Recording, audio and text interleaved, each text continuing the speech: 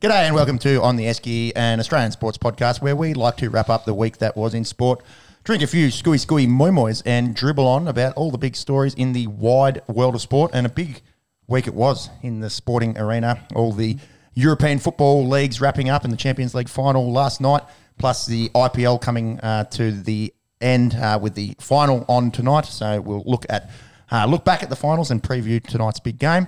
State of Origin just around the corner in the Rugby League, plus a great Indigenous round in both codes of footy that we like to follow here in the NRL and the AFL. NBA Conference Finals, we've got a Game 7 tomorrow between the Heat and the Celtics, plus a final round featuring some fight news, F1 and golf.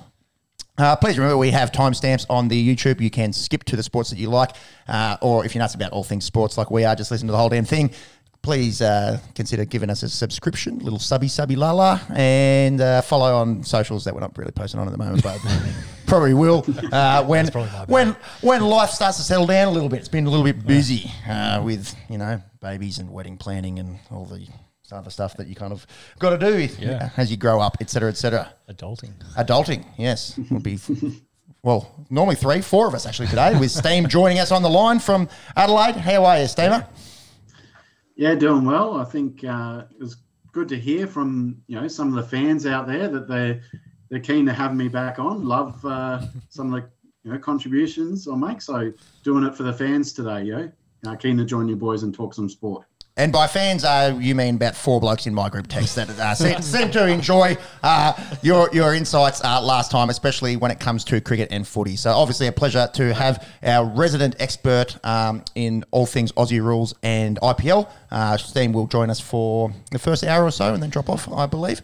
And on my right, I have Monkey Magic, the Australian Jamie Vernon, if you will. He's very quick on a keyboard. And we like to start the show by shouting a beer to commend excellent work in the sporting arena. Monks, who are you shouting a beer this week? How are you, et cetera, et cetera? Yeah, going good. Yes, so this week, probably a little less about recent successes. This guy probably just needs a beer. Colton Herta, the IndyCar racer over in America. He's probably pipped to be the replacement for Danny Rick next year at McLaren. So if he gets a sack, yes. If he gets a sack. So a little bit conflicted about this one. How does that work? You get sacked from NASCAR but then go into the F1? Isn't that like a promotion? No. Ricardo probably gets sacked sorry. Yeah, yes. From McLaren. Casual here. He'll get the call up. I'm with you. I was like, that doesn't compute, but sure. That's it. But yeah, this weekend, so I believe it was yesterday actually, practice for the Indy 500 that's happening this weekend. Yep. Came around a corner, back end got a little bit loose on him, ran the car into the wall. And then went into fucking orbit. Yes, he did. Did a full backflip, landed on the roof, skidding across the track on the roof. So, yeah, just shout Colton Herta a beer. Walked away unscathed? Walked away unscathed. By all accounts, will still be racing. We'll need a replacement car for the Indy 500, but... That is wild. If you haven't seen that, check it out. Colton Herta walks away from scary crash during Indy 500 practice. Good on him for walking away. That looked like... death, essentially. Looks scary, yeah. Very scary. Testament to the Halo system. Yeah, that's right, the modern technology in the cars. Implemented across all the open cockpit cars. So, yeah, shouting you a beer this week, just calm the nerves and get ready for the big race. Indeed. Enjoy, Colton.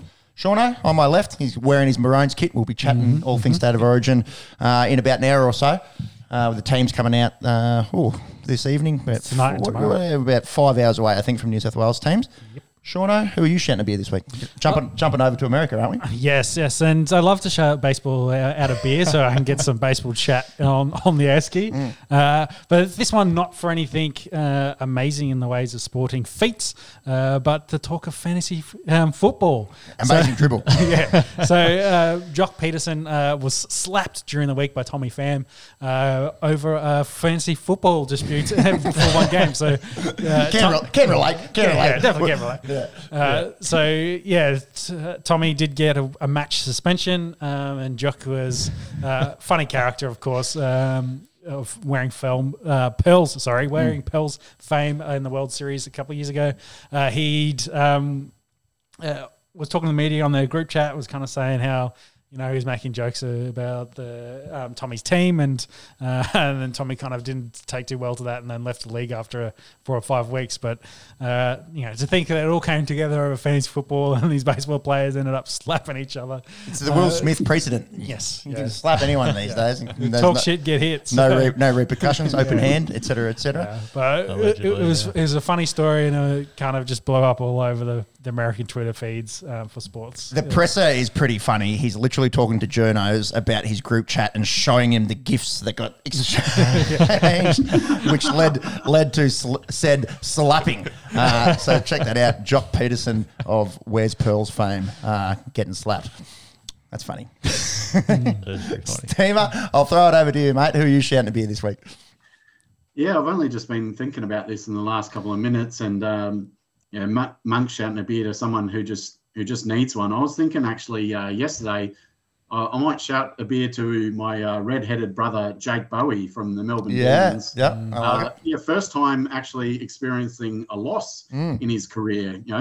Quite privileged to just waltz straight into that team that's been dominating so much at the end of last year and then start of this year. They've gone 17 matches without tasting defeat, but last night wouldn't have known what to do with himself after Dees went down at the hands of Freo. So probably just needed a beer to, as a Carlton fan, I can say for most years, apart from this year, you do know what defeat is like, and a beer usually helps. So win or lose on the booze. That's a T-shirt. We should definitely get a T-shirt. It's not original. It's definitely not Peppy original. That's just general that's dribble, General Magoo's dribble. Yeah, and it's also from someone that can relate to losing a lot. It would be a weird feeling going 17-0 to start off your career, but we'll get stuck into that just after the cricket. The second week of Sir Doug Nicholls round, paying homage to our Indigenous representatives in footy. So we'll get stuck into that in about half an hour after the cricket. I'll do a quick shout of beer myself to Ezra Mam. He filled in for Adam Reynolds. Big shoes to fill. Well, little shoes, I suppose, in terms of size, but metaphorically big shoes. He last Indigenous round last year, he was actually in doing one of the Indigenous dances down in Wagga. Wasn't on an NRL list, and now I think he's a 19-year-old. Played 7 for the Bronx, second game. and led them to a massive comeback win on Friday night, which we'll get stuck into in a little bit. So, did you see Cobbo's try celebration? Just staying on the Indigenous theme, using the corner post as a didgeridoo. Playing a little bit of didgeridoo on the corner post. I did like that. I'd love to. I probably wouldn't be able to learn, but how they do the reciprocal breathing on didgeridoos. It seems like it's just about impossible. In through the nose, out through the mouth at the same time. Good stuff there from Ezra. A lot of pressure, and the Broncos on a bit of a hot streak. We'll get stuck into that after the cricket. Mop of the week. We like to hand out a mop for disgusting behaviour, usually in the sporting arena. We spoke pre-show about how it's always good if you can give it out, you should also be able to receive. If you can dish it, you can take it, etc., etc. I think we've done this before. I've given myself one. I think we've given you one once before. Monks. Sean miraculously escaped a mop. That's happened. I don't know. I'm a mop just generally every week. So. it's just in the sub print. Just asterisk always mop. Sean's the ones that's collected all of the mops and just handing them out each week. Good. Just giving each other a little bit of curry on the internet. Like it. A little bit of Steph Curry on the internet. Mop of the week is myself for going to the club last night, having about 20 schooners to celebrate our local footy team's victory over a team that hadn't beaten them for about 6 years. And my 32-year-old brain thought, mate, get out of here about 9:30. You'll make your 7 a.m. tea time. That's plenty of sleep. It was plenty of sleep. The alarm went off at 6 a.m. I rolled over and said, absolutely no fucking chance. Texted the boys. It was about 2 degrees here in Canberra and foggy. Yep. I said, sorry, I'm a piece of shit. I'm not coming. And that was that. Got booted from the golf chat. Now have to beg my way to get back into it. So mop of the week goes to me. Get at us in the comments if you've ever missed a golf tea time early on a Sunday morning from drinking booze on a Saturday night. I can't imagine I'm the first person that's ever done that. All right, enough dribble. Let's talk some sport. Let's start off with the cricket, and obviously a privilege to have Steamer with us, who follows the IPL pretty closely. Let's start with the first qualifier between Gujarat and Rajasthan. The first placed Gujarat Titans took on the Rajasthan Royals. Winner went straight through into tonight's final. How did it play, Steve? Yeah, so this was an exciting one. So obviously GT in their first IPL, in top seed. The game happened at Eden Gardens in Kolkata. The whole IPL has been in the Mumbai province. So brand new deck and the kind of stadium got absolutely packed out. The game started off. Titans captain Pandya, he won the toss. He sent Rajasthan in. Rajasthan skipper Sanju Samson, he's had a terrible time of the toss this season. He only won 2 out of 15. So pretty much given that Pandya was going to win the toss. And so he sent... Have to invite Sanju Samson down here on Anzac Day, take him on in 2 up. Bled him for some of that $2 million. Well, stay away from a roulette table. No red and black for you. I mean, I'd take him on in 2 up, but he then went and took on the Titans bowlers. He was really powerful in the power play. They lost the early wicket of opener Jaiswal, but then Samson came in, smashed 47 off only 26. So he got their innings going. Butler, he's obviously been the star of the series. Big time. He was really slow to get going. After 16 overs, only 4 to go, he was pretty much going at a run a ball, 39 of 38. Rashid was really effective in slowing down the run rate. He bowled his 4 for only 15 and no wickets, but very economical. And Butler, he was, the old saying goes, better be lucky than good. He really rode his luck. He hit one down. Hardik was fielding down at long off. Butler's hit it. It's going straight down his throat. Hardik's got to come in a few steps, slips, falls on his ass, and the ball goes over his head.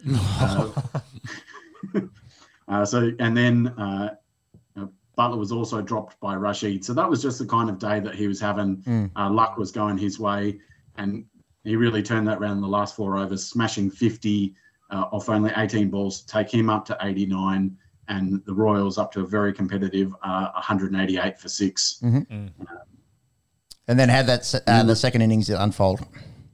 Yeah, so run chase for Gujarat got off to a horrible start. Saha, he actually been in pretty good form, but he was dismissed for a duck in the first over by power play specialist Trent Bolt. He's done that time and time again, getting batsmen out in the first over. But Shubman Gill, Matt Wade, they kind of steadied the ship. And Gill was really getting going before a horrible miscommunication saw Gill run out for 35. But as it's gone for most of the series, it was the Gujarat middle order. Hardik Pandya, he had 40 not out. David Miller, 68 not out. They had a 105-run partnership. They saw Gujarat home with 3 balls to spare. So they're into the final, straight in, and then Rajasthan go on to face the winner of the Eliminator.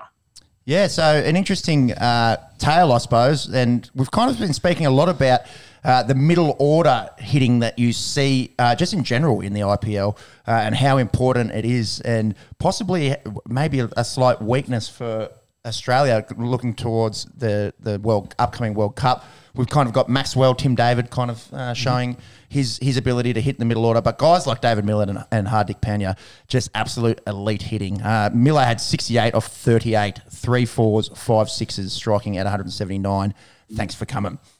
So Gujarat will play tonight. Let's go on to the Eliminator. So 3 versus 4, Lucknow Super Giants, another new franchise taking on Royal Challengers Bangalore. Steam, how did this one play out? Yeah, so KL Rahul, he wins the toss, he sends RCB in.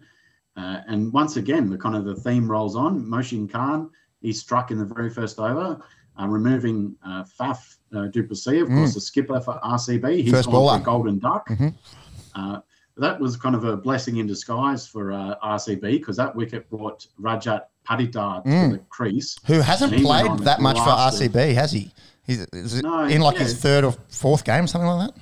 Well, I mean, that's it. You think RCB, you think the high-profile batsmen of Faf, Virat, and Maxwell, and then Dinesh Karthik's kind of their middle-order finisher.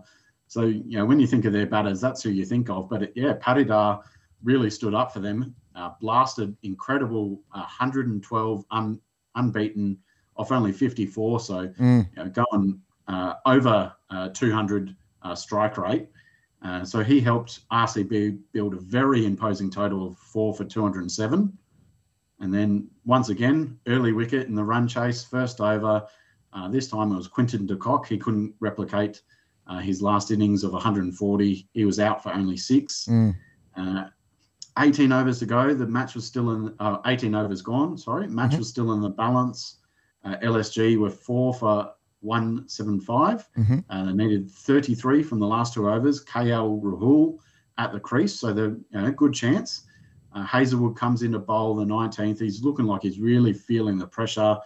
He bowls 3 wides.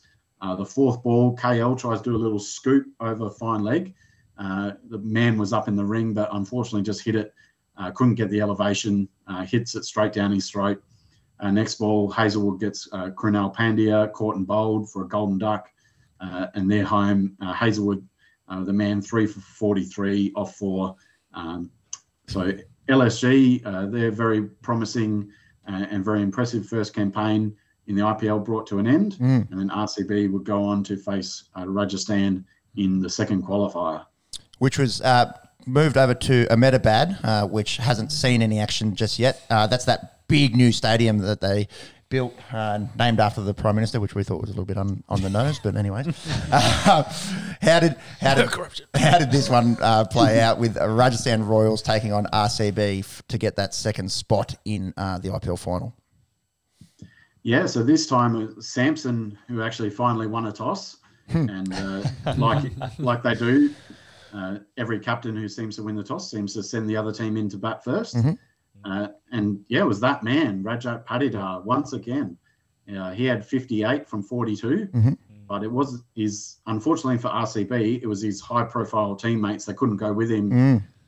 Virat was out fairly cheaply. I think Faf and Maxi were both out in the 20s, so it was really only Patidar who made a significant contribution. And it was really down to, Rajasthan, it's been their spin twins of Yuzi Chahal and Ashwin who've dominated for them all season. But in this game, it was their quicks of Prashik Krishna, 3 for 22, and Obed McCoy, 3 for 23. They did all the damage, very economical, restricted RCB to only 8 for 157. And then the good luck that Butler had in the first qualifier, he translated that to good form in this match. He notched his 4th ton of the IPL, 106 not out, easily guide Rajasthan home, 11 balls to spare, and set up a rematch of the first qualifier with Gujarat in the final. So just back on Rajat Patidar, I do have his game log here, and thank you for getting at us in the comments there, Ricken. Nice to see you with us again. So Patidar, we mentioned the 58 and the 112 not out. He had played a little bit more than 3 games. I think he's played or batted in 7. 26, 48, 21, 52, 16 for RCB this IPL. Never dismissed for less than 16 and has a century and 2 half centuries. So another Indian stick there that looks very good at white ball cricket. Add him to the list. I just wanted to jump on for the Aussies, the Hazelwood. He's not been under the radar, but he's just been sneaky consistent, sneaky good all tournament. So I just thought it was worth shouting him out. Definitely the best Aussie bowler in the tournament. Yep. Yeah, and he was really the only one who offered some resistance in that second qualifier. I think he picked up a couple of wickets, but it was his teammates who didn't really chip in and help him out. And not having a big total to defend wasn't helpful either. But it's not long until the means, Aussies play Sri Lanka either. Monks, can you chase that one up? The start date might be the only Aussie left for Gujarat. Yes, because there's none on Rajasthan. Yeah, that I can think of. But the Royals, that's Warnie.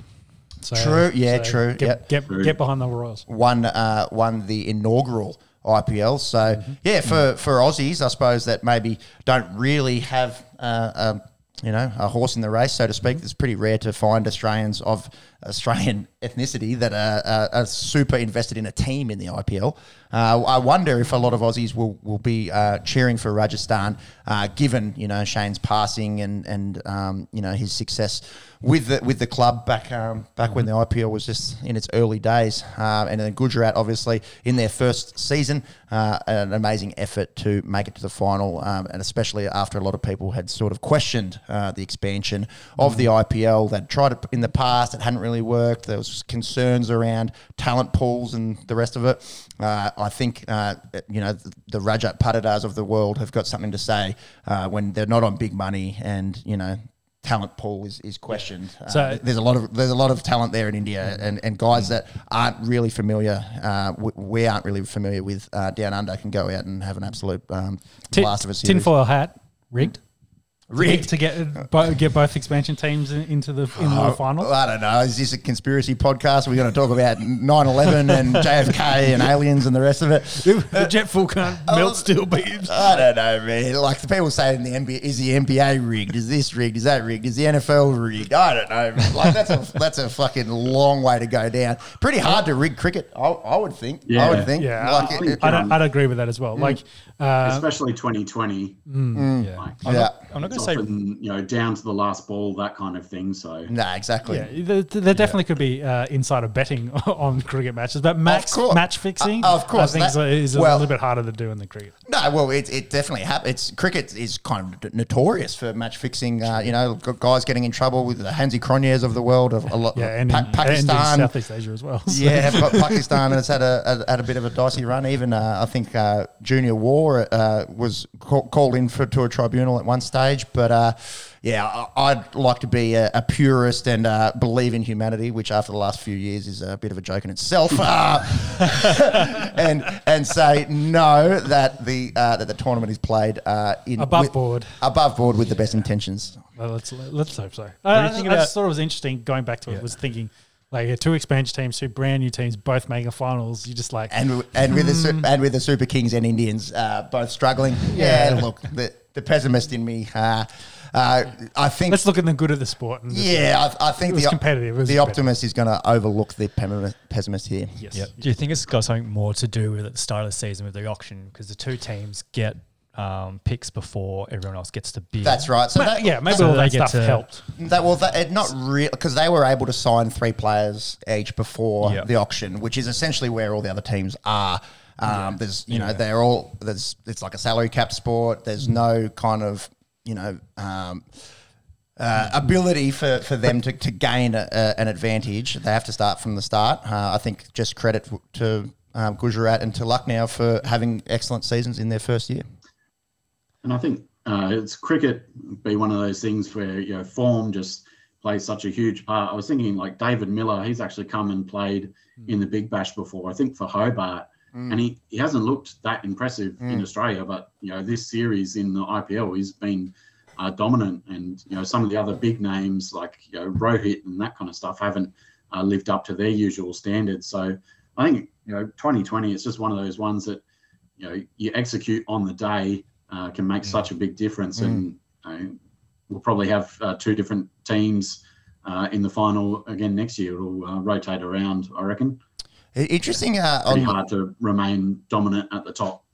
Indeed. Interesting on David Miller there. The South Africans all had pretty good IPLs, didn't they? When you talk about Faf and Quinton de Kock with his massive knock, Quinton de Kock and his massive knock the other day of 140. And we spoke about David Miller. Kasiga Rabada had a really good tournament. They might put together a bit of a scary lineup when it comes to World Cup time. Yeah, for sure. Yeah, although I don't think Faf actually plays for the national team anymore. Well, true, and Quinton had his falling out with him as well. So that is true. Still play white ball for the national team, but yeah. Good question, because he definitely pulled out of the Test team. I think he'll be. But he's played since then for South Africa. I'm pretty sure as well. Because you remember he sat out that one test and then he played the next test straight afterwards. Yeah, but I think he retired after that. Can you chase it up? Yeah, so he retired from red ball cricket, not from white. Yeah, there you go. is De That Kock was- available for white ball cricket? That sounds about right. Yeah. We want all the cock jokes we can make when the World Cup comes around. We want the Dick Wellers of the world and the De Kocks and the rest of it all available, don't we? Well, too bad it wasn't Gujarat versus LSG in the final then with Hardik and Very good for you there, Steve. None of us are above a penis joke here on the Esky. There's been Test cricket as well. We'll just get a quick shout out to that Bangladesh-Sri Lanka game. One of the weirdest scorecards you'll ever see in a Test innings. Bangladesh went out and made 370 odd, and it was all off the back of two guys that scored big hundreds. They have 6 ducks, 7 ducks, or something. I think it was. Yeah, So stupid. I'm gonna find the scorecard there and actually what happened in that game. Who ended up winning? Because all I Sri Lanka, by the looks of all I saw was the screen grab of the Bangladesh innings. Just trying to find it here. Okay, so Bangladesh 365 in their second innings.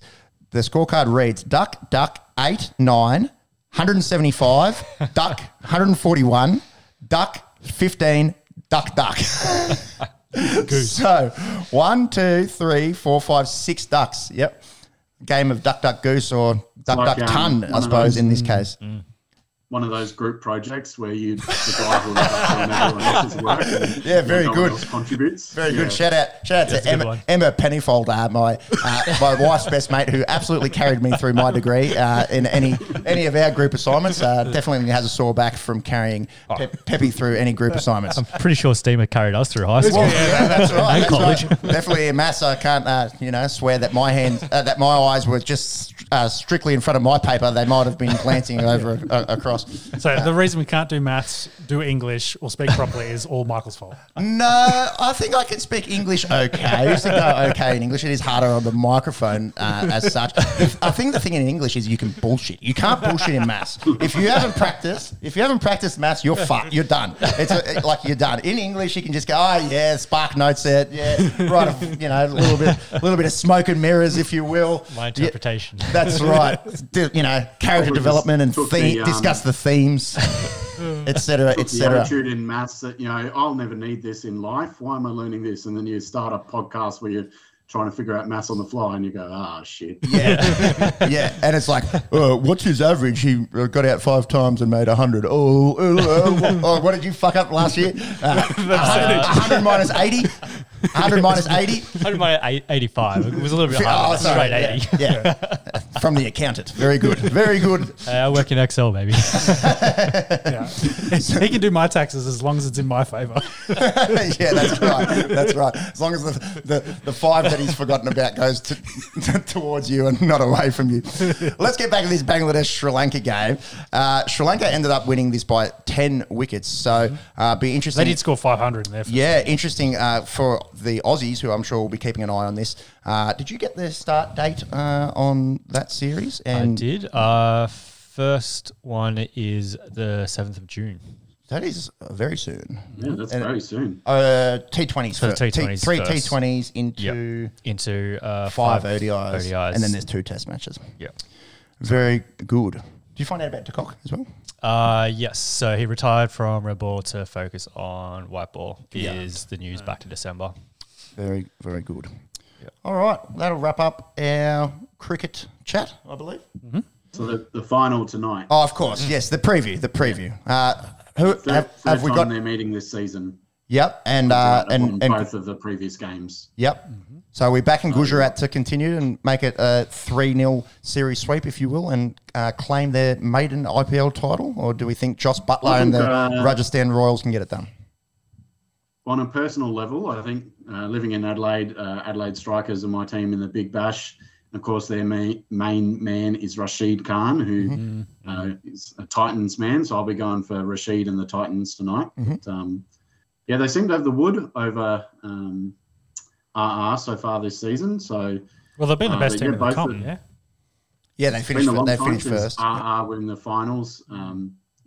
going back to that season you boys mentioned with Warney in 2008, the maiden season of the IPL, that was the last time they were in a final. And of course, they won it that season. So 2008. they'll be raring to go. Long time between finals for them. So they'll be pumped, I'm sure. We were teenagers, my word. Cheating on each other's maths tests. Yes. That's it. Joss, including the playoffs, has 824 runs at an average of 58.8, striking at 150. Is this one of the best T20 seasons ever? Well, if you look at that list, Faf there at 4 has played 16 matches as well, and he's almost double. So Yeah. so like, yes. Crazy, crazy form. So most runs in a series, Virat Kohli, back in 2016, 973. Jeez, another 150 runs on top of that. Yeah. Okay. Where does Josh sit Big on that effort list? Is it tonight if you can do third? that. So Josh is third at 824. Warner's just above him at 848. Which year was the one? Warner's 2016 as well. Yep. So overheating that season. And then, so Josh is on his 4th century. I think that ties in with most in a season with Kohli. If by a miracle he gets a century in the final, that puts him first. Well, I don't know, be a miracle. He scored Well. a quarter of, here's some quick maths for you, a quarter of the times he's gone out there, he's turned up. And half the time he's gone out, he's scored over 50. So So he should Yeah. take Warner's spot. Probably not going to take Kohli's spot. Probably how many not. behind Warner? 24? 24. He should Yep. take. You'd hope he'd take. That's it. For Royals, you'd hope he'd take over Warner. I Get a reckon big if he score. doesn't make 24, they lose. Yes. Yeah. And I think if he scores a century, they'll put him tied with Chris Gale for 6 centuries all time. All time. in their careers. So In Yeah. the IPL. Yeah. IPL. So There Massive. you go. All right. So Steam's going the Titans. Don't really have a dog in the race. I'll bring up as I brought Yeah, mine. So I'll go Royals. Rangers. Yeah. Pink Kit is always elite. Can you make it a Desmond? We haven't had a Yeah, Desmond. in a we while. haven't had Desmond. We haven't had Yeah, all right, much let's do ability that. to have Desmond. no, true. Yeah, I'll go to Desmond. 2-2. That match kicks off at the great time of 12:30 a.m. Australian Eastern. Not sure if I'll watch it live. That's but not too bad. Watch the Monaco Grand Prix and it'll finish right as the cricket starts. Canberra has a public holiday tomorrow. I don't know. Pull an all-nighter. We do too. Yeah. I don't know. Anyways, see how we go. Well, keep on forgetting it's Mum's birthday today. Happy birthday, Mum. I'll shout a bit to you as well. Mum's birthday. Yeah, geez. As, She doesn't drink though. and how's it, Mrs. Webster, interest in the IPL panning out this year? She's watched every game. Happy I don't think she knows what IPL means. Stands for. shout out to Mrs. Webster, mum of James, aka Monkey Magic. All right, let's talk some footy. We will go Aussie rules into the rugby league, considering we have the privilege of our Aussie rules expert Steam with us for this afternoon's show. AFL round 11, second week of Sir Doug Nicholls round, not Sir Doug Nicholas, Sir Doug Nicholls. Glad you got it right this week. Thank you. I've had a few more beers. I think it's helped. Good stuff. I think it's helped a lot. Friday, we actually saw a real blockbuster in two teams that are kind of maybe going in different directions. Richmond, the former dynasty, maybe an older list, maybe just starting to slide down a little bit. Sydney with the young list, maybe some people have them as premiership smokies. Steam, did you catch much of this, and what were your thoughts? Yeah, I watched the game. So it's interesting you kind of mentioned going opposite directions because the form going into the match, Tigers were actually on a 4-game winning streak where Sydney had really actually struggled against the top 8 teams, of course losing to the mighty Carlton Blues the week beforehand. But Buy your GF tickets. the game kind of started off. So Richmond played really well in the first half. Got on a run, 7 consecutive goals. They're playing that classic Richmond footy, move it on, play quick, knock on forwards. It looked like it wasn't raining, but it still looked like the ground was a bit soggy, or there was a bit of water on the top of the surface. But yeah, so that really suited their game style of just move it on, play it on quick. They had a lead of halftime at halftime with 25 points, and so it was really impressive. Given I think Tom Lynch was out with injury. I believe. He went down last week and wasn't available. But they were getting, because he'd been in great form. But so they were getting good even contribution. But then it was the Swans. They started to get on top, especially in the middle and the centre clearance in the third quarter. And Richmond could not play with that usual speed. Instead, they're having to repeatedly go long down the line. And then it was really obvious that Lynch wasn't in the game. And then into the last quarter, it was really starting to get tight. But 3 last quarter goals from Big Bud brought him to 5 total from the match. He got Sydney home and saw Bud. He got best on ground with a Goods O'Loughlin medal. Of course, 2 famous Indigenous players for the Swans. Well, what did you guys think about that take of the Swans being too dependent on Buddy? Yeah, that was from Adam Cooney, who stated, if Buddy doesn't elevate his game, Sydney lose. He's in his 18th season. They rely on him to win games, which is a slight concern. Are they too reliant on Buddy, do you think? Is it? I think that this is kind of like the LeBron factor. Like, he's going to get him into the finals, but then he needs to go to another level if they want to go deep into the finals. So they're so reliant on him to do that, which, you probably don't want Buddy to be doing this late in his career. They want other guys to step up to do it. But can you share those 5 goals around? Most teams play well when their full forward or centre half forward plays well. Like, Carlton will play well if Charlie Curnow plays well. St Kilda plays well when Max King plays well. Geelong, if Jez Cameron and Tom Hawkins are going well, they play well. So I think it's a kind of a bit of a roundabout argument in that sense. Of course you need your big, tall power forwards to stand up and win your games. That's why they're in your team. So plus he's the veteran leader. That's also the vocal one, and he's the presence, the one that kind of G's them all up. So if he plays well, kicks 5, then they're going to lift. It's Isaac Heaney is probably one of their other good ones, but he's been really down on form lately. He was had a good first month of the season, but he's probably the other one that maybe if Buddy wasn't picking up the slack, you'd hope that Isaac Heaney was. But well, maybe that's that's the concern. If Buddy's quiet, who then steps up in that fill-in hole. Yeah, I think it's a roundabout argument, Steve. Like you said, when your full forward goes out and kicks 6, pretty unlikely that you lose. But also, I can see where Cooney's coming from. If Buddy's out or he gets shut down like he did in the Gold Coast Suns game, and you're relying on a 19-year-old in Logan McDonald or one of your other tall options to step up, it puts a pressure on the young kids. But I tend to agree. Roundabout argument. It's chicken or the egg kind of stuff. Because let's see what happens next week, because Buddy's been handed a 1-match ban for striking Trent Cotchin across the chops. So he's going to miss next week versus Melbourne if he accepts and he doesn't challenge it. So that's going to be the test. How reliant are Sydney on Buddy?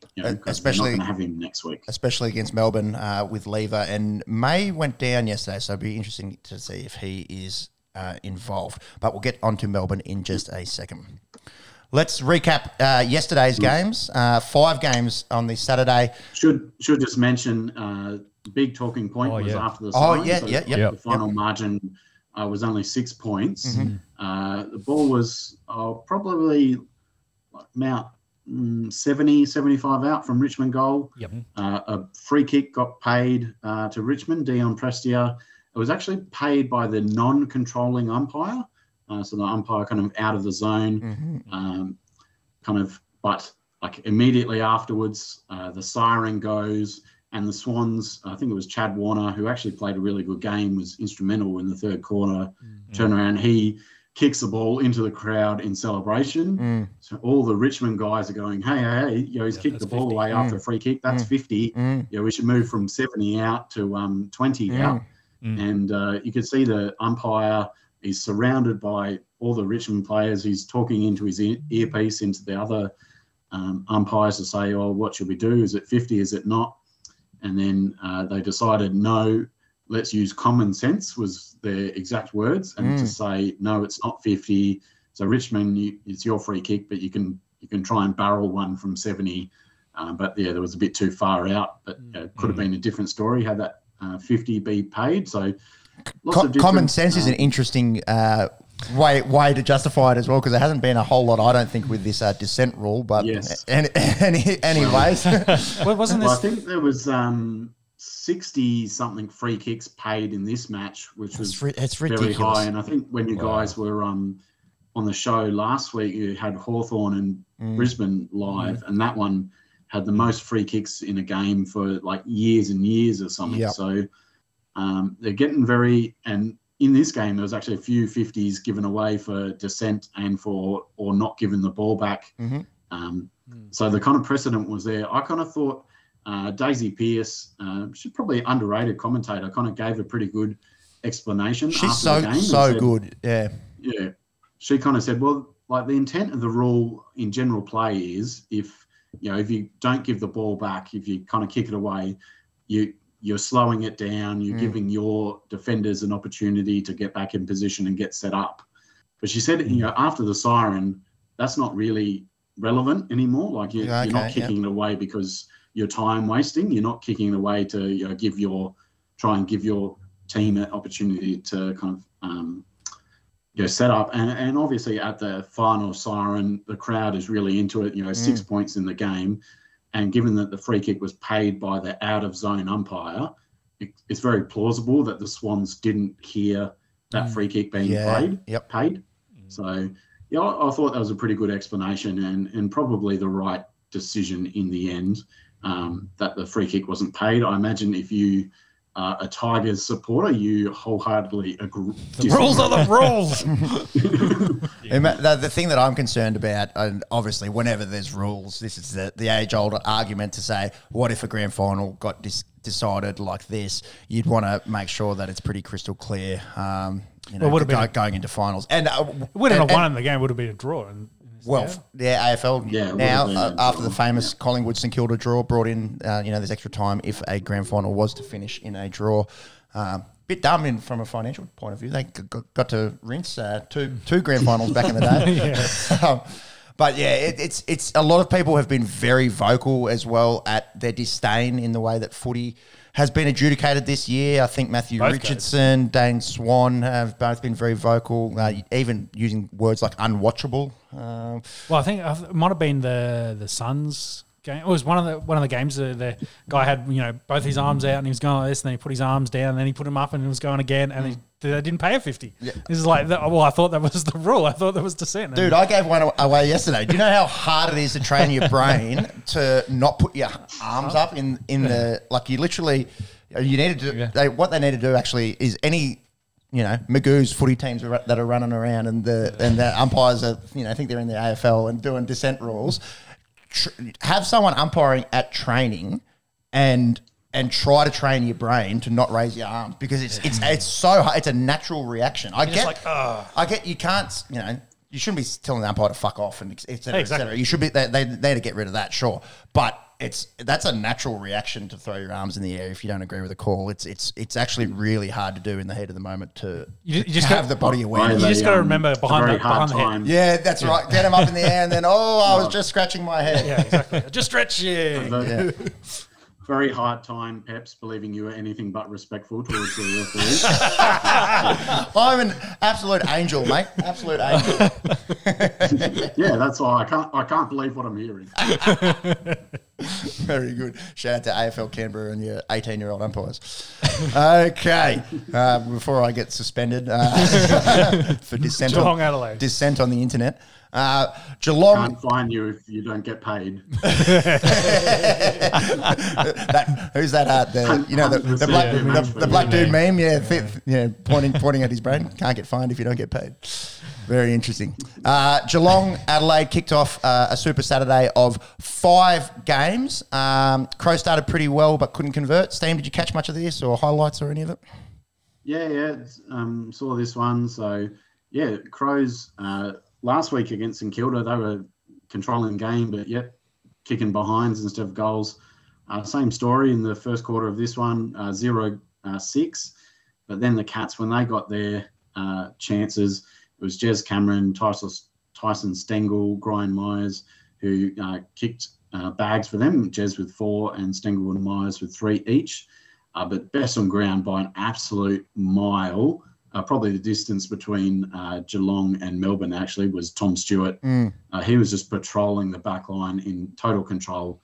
40 disposals, 34 kicks, 6 handballs, 16 marks. If you play fantasy, he chipped in for 169 fantasy points. Nice. And he just looked like the All-Australian that he is. 34 kicks is obscene. 16 marks too.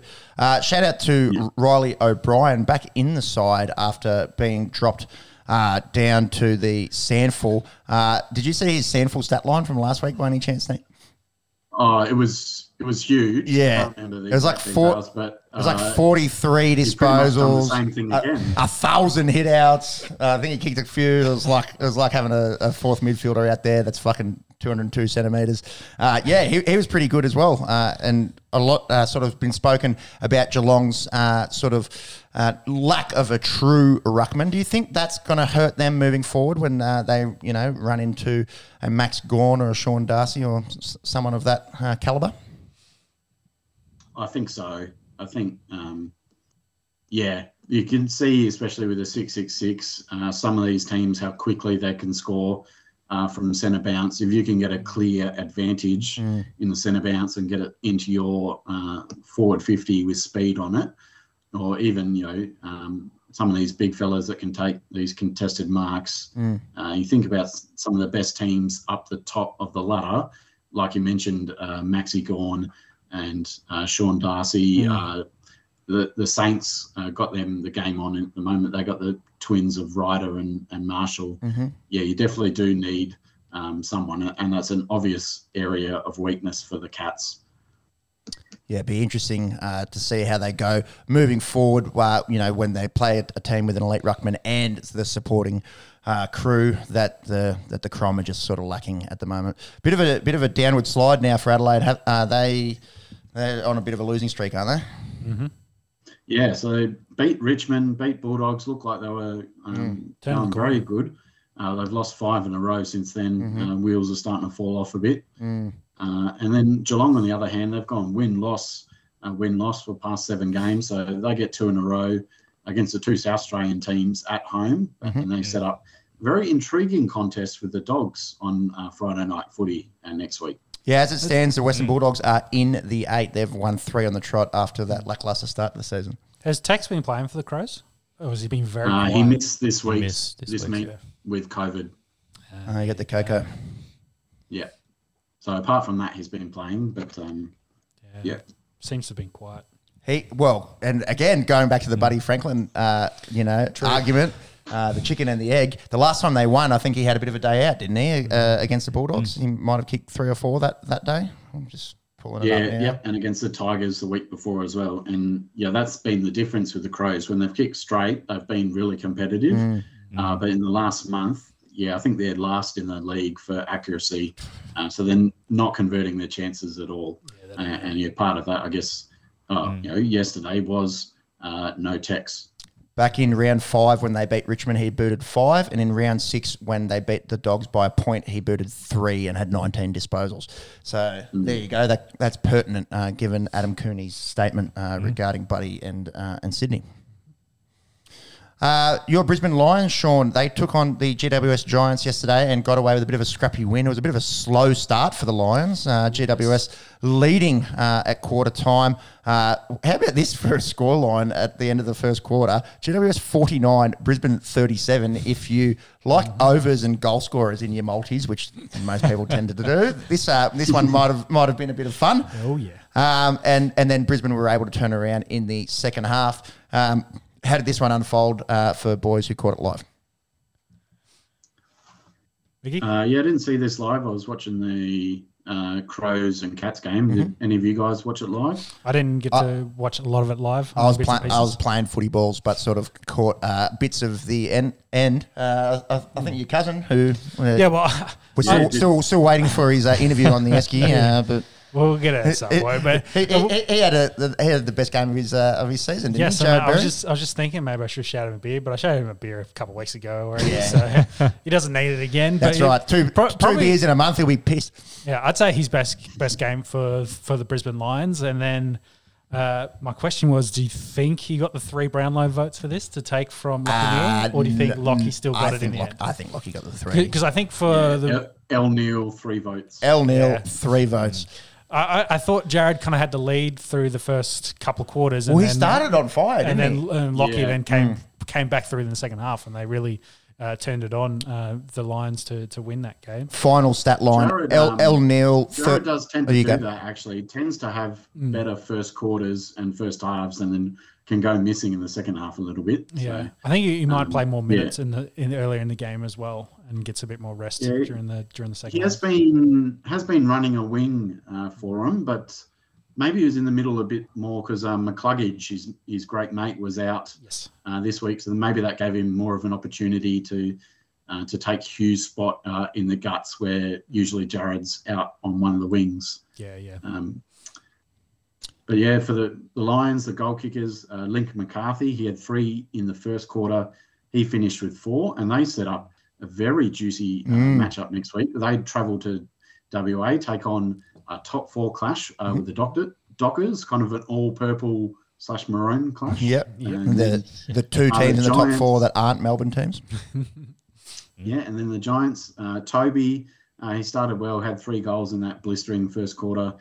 He also finished at 4 in the match, and they're actually looking pretty decent under new head coach Mark McVeigh. Had the win in his first match last week against Eagles, and then very competitive here against top 4 team at their home ground. So, and they have the bye next week to go and rest up and try and implement any changes that the new coach wants to bring to the game style.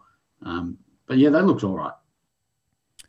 Just going back to Lockie Neal and Jared Berry stat lines, Neal had 39 and 2 goals, Berry 33 and 1 sausage roll. I'd say 3 votes, El Neal, 2 votes, Jay Berry. Yeah, I was just bringing it up in case, for Lockie Neal's chances.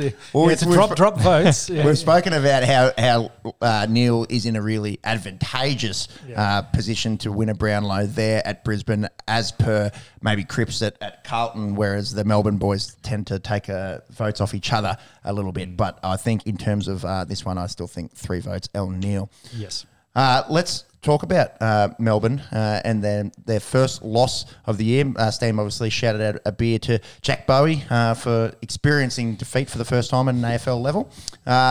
Beaten in their home ground by this Freo side, and a lot of our chat last week was this is the litmus test for Fremantle. A lot of people are they the real deal, or can they win in Melbourne?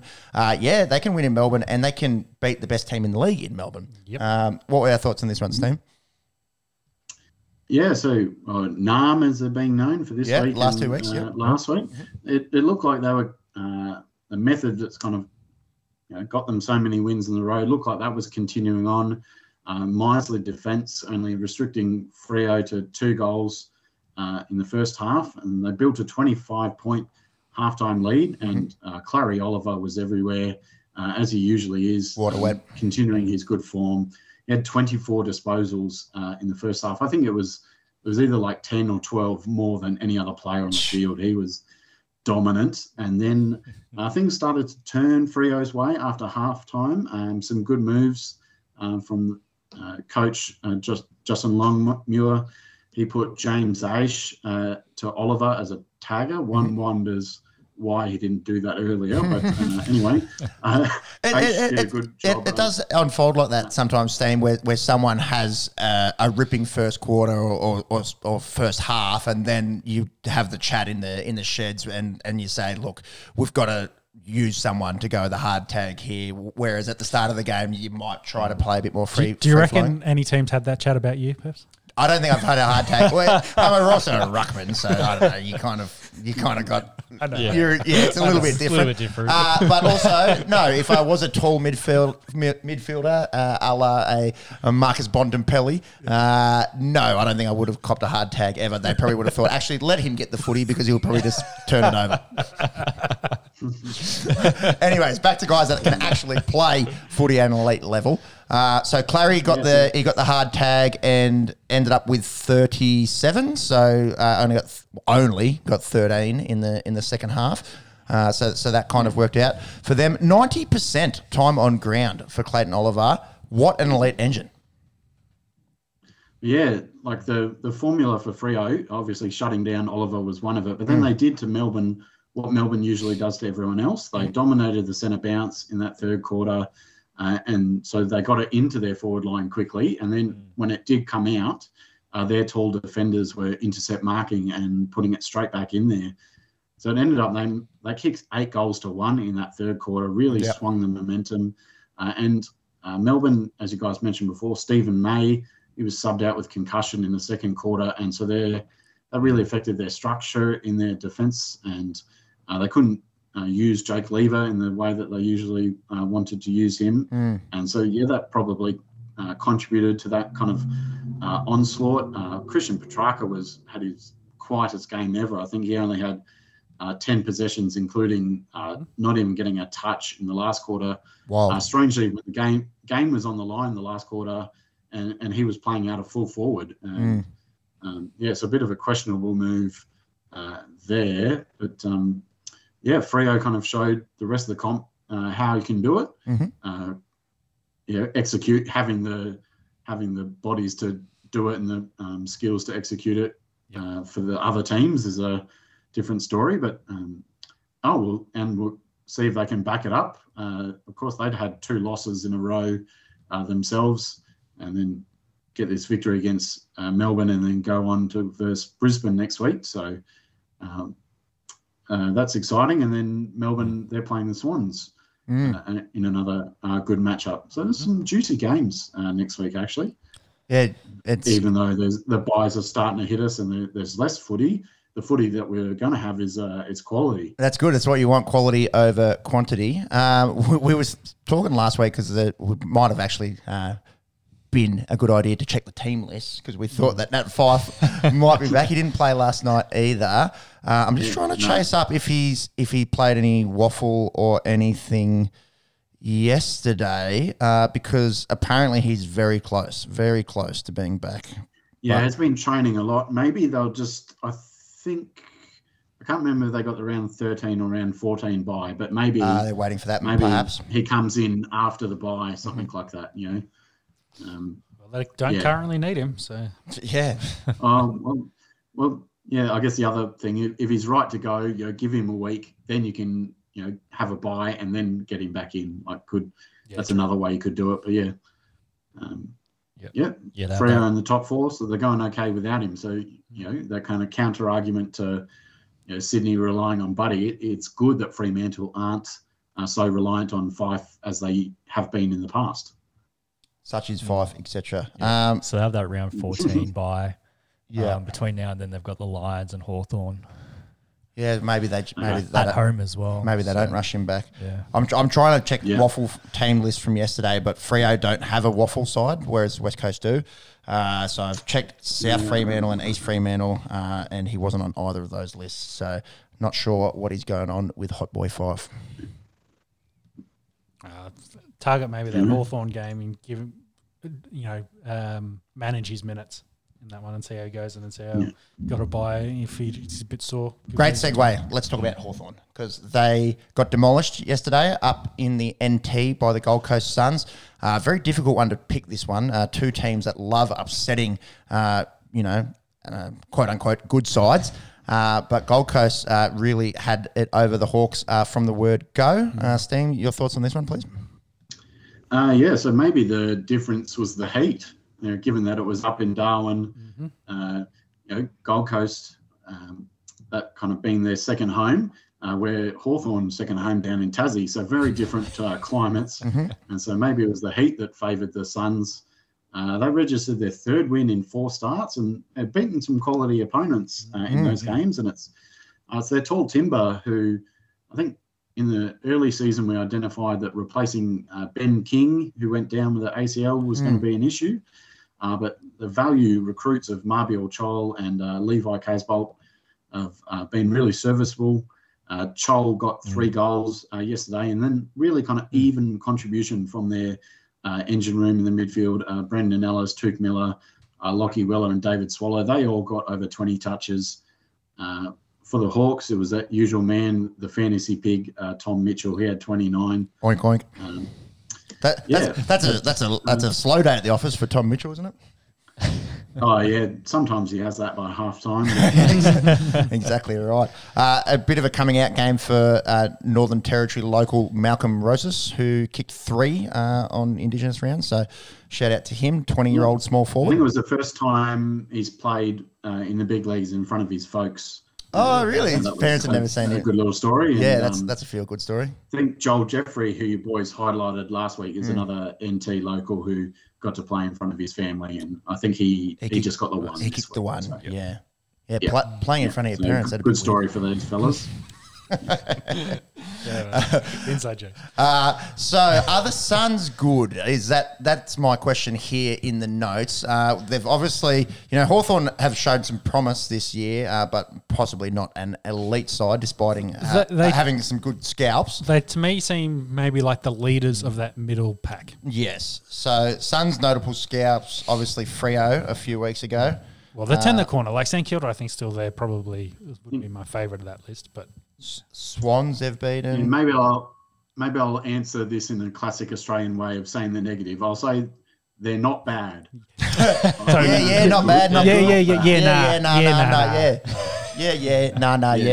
not bad. So I don't know if they'll squeeze into the top 8, but I thought they were going to be bottom 2, bottom 3, and not I think we all that. did. So They've played overs, and shout out to Marbiel Chol and Levi Casbolt, who essentially were rejects at their club and have gone out and shown that they've still got a bit to give.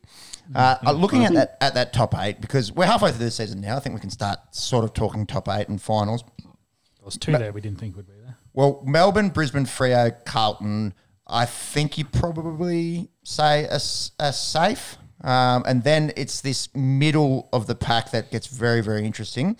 5th and 6th at the moment is Geelong, Sydney and St Kilda in 7th with the game in hand. So St Kilda could potentially be 5th by the end of this podcast. up by 5 goals at the moment. So let's say the Saints jump up there into 5th. Yeah, the Western Bulldogs we spoke about their first time being in the top 8, given their 3-win streak. They're in there at the moment, and then you've got Richmond, Collingwood, Gold Coast. And then Port at 12, given that 0-5 start, we spoke about how hard it is to, make the top 8 as Carlton fans when you start 0-2. So if they are able to resurrect their season from 0-5, that would be amazing. What are they? They've since gone 4-1? 5-0, quick maths, 4-1. Yes, 4-1. Yeah. Got the Bombers at home this afternoon and Bombers as well. Yeah, so maybe a win. Talk about that. So I think that's probably who we're talking about for finals footy. Hawthorn, they've like we spoke about, had a few scalps, but not really sure what's going on there. It's an interesting one, isn't it? I think after Hawthorn, I think Giants, Adelaide, Bombers, Roos, Eagles. You can put lines through them at the halfway point of the season. So yeah, there's that. I think for the Suns, like the next couple of weeks are going to be pretty telling for them. Mm-hmm. Like they've beaten some of the better teams. Like they beat Sydney. The mark of a good side is you beat the teams that you should beat. So they've got North next week, then the Hawks and the Magpies. If they win all those 3 games, they're really in the thick of it then. And it's a favourable upcoming month for the Gold Coast Suns. So if they can string a few together there and beat teams that they should beat, then maybe we are talking about the Gold Coast Suns pushing for a final spot. Did you want to talk about Bulldogs, Dick and West Coast? Yeah, absolute humping. It was the Bulldogs biggest win over West Coast ever. And 16 goal scorers for the Western Bulldogs, which is an equal AFL record. Nudie runs maybe for the 6 that didn't manage to boot one. Pretty disappointed. Yeah, indeed. It's 16 goal scorers. Kicking 16 goals is a good effort in a game of footy. To have 16 individual goal scorers is unreal. Dogs, like we've mentioned, back in the top 8. Steam, did you catch much of this or have any thoughts on West Coast getting demolished? I saw a little bit early and then could see the trajectory that it was going, and it did something else. So they kind of, the game script that you kind of expected, it kind of played out that way. The Treloar with 35 and a goal, and Dunkley with 25 and 2 goals. They're prolific as always. Tim English, it was impressive, his return. Our mate Johnny. Was dealing with injury and then illness. Had flu quite bad apparently. And I mean, he's not the thickest ruckman going around, and then had the flu, and I don't know if he got hospitalised or was very close to, but probably can't afford to lose heaps of weight with flu. So it was good to see that. It's almost like everyone staying at home for the last few years is played into a bad flu season. the flu this year is quite severe by all accounts. Mm-hmm. Yeah, but didn't slow him down too much. So he was back to the form that he was in earlier this season. Yep. And then for the Eagles, it was really only Tim Kelly played a bit of a lone hand, had 38 touches. Jack Darling chipped in for 4 goals, but they're hanging out for the bye. I would suspect, trying to get some reinforcements back into their engine room. Long way for them to go. Yeah, very long season for West Coast fans. It is. Yeah, they've enjoyed being good. I can't really remember West Coast being bad, to be honest. That's right. I mean, double pain of having never been rubbish before, and now Fremantle, right up the top. Exactly. So, just to rub salt. It's hard times in Perth at the moment, I think, if you're an Eagles fan. Yeah, the world's upside down for Eagles fans, that's for sure. Taking off the blue button on the purple. The Homer Simpson into the hedge meme.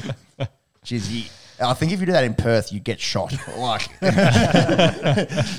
them and Adelaide, it's really are you an Eagles or are you a Dockers fan? Are you a Crom or are you a Power fan? They don't tend to like each other too much. I'm not going to make a joke there. But we're on the internet. You can make jokes. Not that joke. Let's keep going. All right, you can tell us after. Speaking of St Kilda just before, they are currently 45 points up against North. I think you can put them in the winners column for this week. Massive game at 3:20. Steam, we'll make sure you're off in time to catch first bounce here in Collingwood, Carlton. The fun tidbit from last week that we spoke about, 128 apiece in this age-old rivalry. Two of the big Melbourne clubs, two of the oldest footy clubs in the world, going and to do battle this afternoon. Carlton will start favourites. You quietly confident over there, Steam, or a bit of a danger game, do you think? Feeling good. I think, feeling good about it. Collingwood were impressive last week, though, having said that, against Fremantle. Bit of a shock win and shock upset for them over in the West. So, you don't put these ones in the book before actually playing the game. And I think the Blues, they've got the bye next week, so they'll be making sure they give 100% today. Don't slack off before that bye. And really want to get, that all-time ledger, want to get it back in our favour, get the victory. So, expecting a victory. It's a bit of fun looking at the team photos from like 1904 or whatever, and you realise how old these rivalries are, and you wouldn't even think they're playing footy with what they're wearing, and some of the speaking of old photos, that kind of remind me. Some of the good chat this week was I think it was Simon Black who posted a photo from 2003 Brisbane Lions footy trip to New Orleans of current Carlton and Collingwood coaches Michael Voss and Craig McRae together. Must have been a bit of a dress-up party. Had kind of the bit of the chest showing, and the photo during the rounds because, of course, great teammates over that very successful era for Brisbane, and now first time clashing heads as head coaches of the two storied clubs. A bit of maybe there'll be a lunch bet or something like that for the two great men there for this one. There's a bit of blue steel. That photo is fucking elite. Just looked it up. There's some purple and orange felt kind of pimp get-ups going, and a lot of Zoolander. It is Zoolander. That's what they are. Because that's the outfit, the same outfits they wore. In one of the scenes. Owen Wilson and Ben Stiller. Yeah. Yep. Zoolander. Great movie. Yeah, definitely. Okay, Port take on Essendon in the late game. Can Essendon jag and upset here, or is Port's good form going to keep rolling? One of the things I heard this week was that, so last week Bombers were told, bring your mouthguard to training. We're going to get a bit tough and get a bit physical this week. I just mentioned before, a little bit of sunny skies here, but they're expecting a bit of rain come in the evening. So apparently this week at Essendon, they turned the sprinklers on them. Said, really? In the wet. We're going to get ready for a game in the wet. Yep. So mouthguards last week, ponchos and sprinklers this week. So we'll see if they've adapted to the wet weather conditions when the game comes. But I think Port will be too good for Bombers in this one. What about the old longest yard scene when they train in the muddy field and then the prisoners, they come out and Schoolyard ball. Yeah, that's right. They play some schoolyard bullshit. Good movie also. I agree. I think all things kind of point to Port Adelaide continuing their run of good form. When you look at the way that these lists match up, you definitely...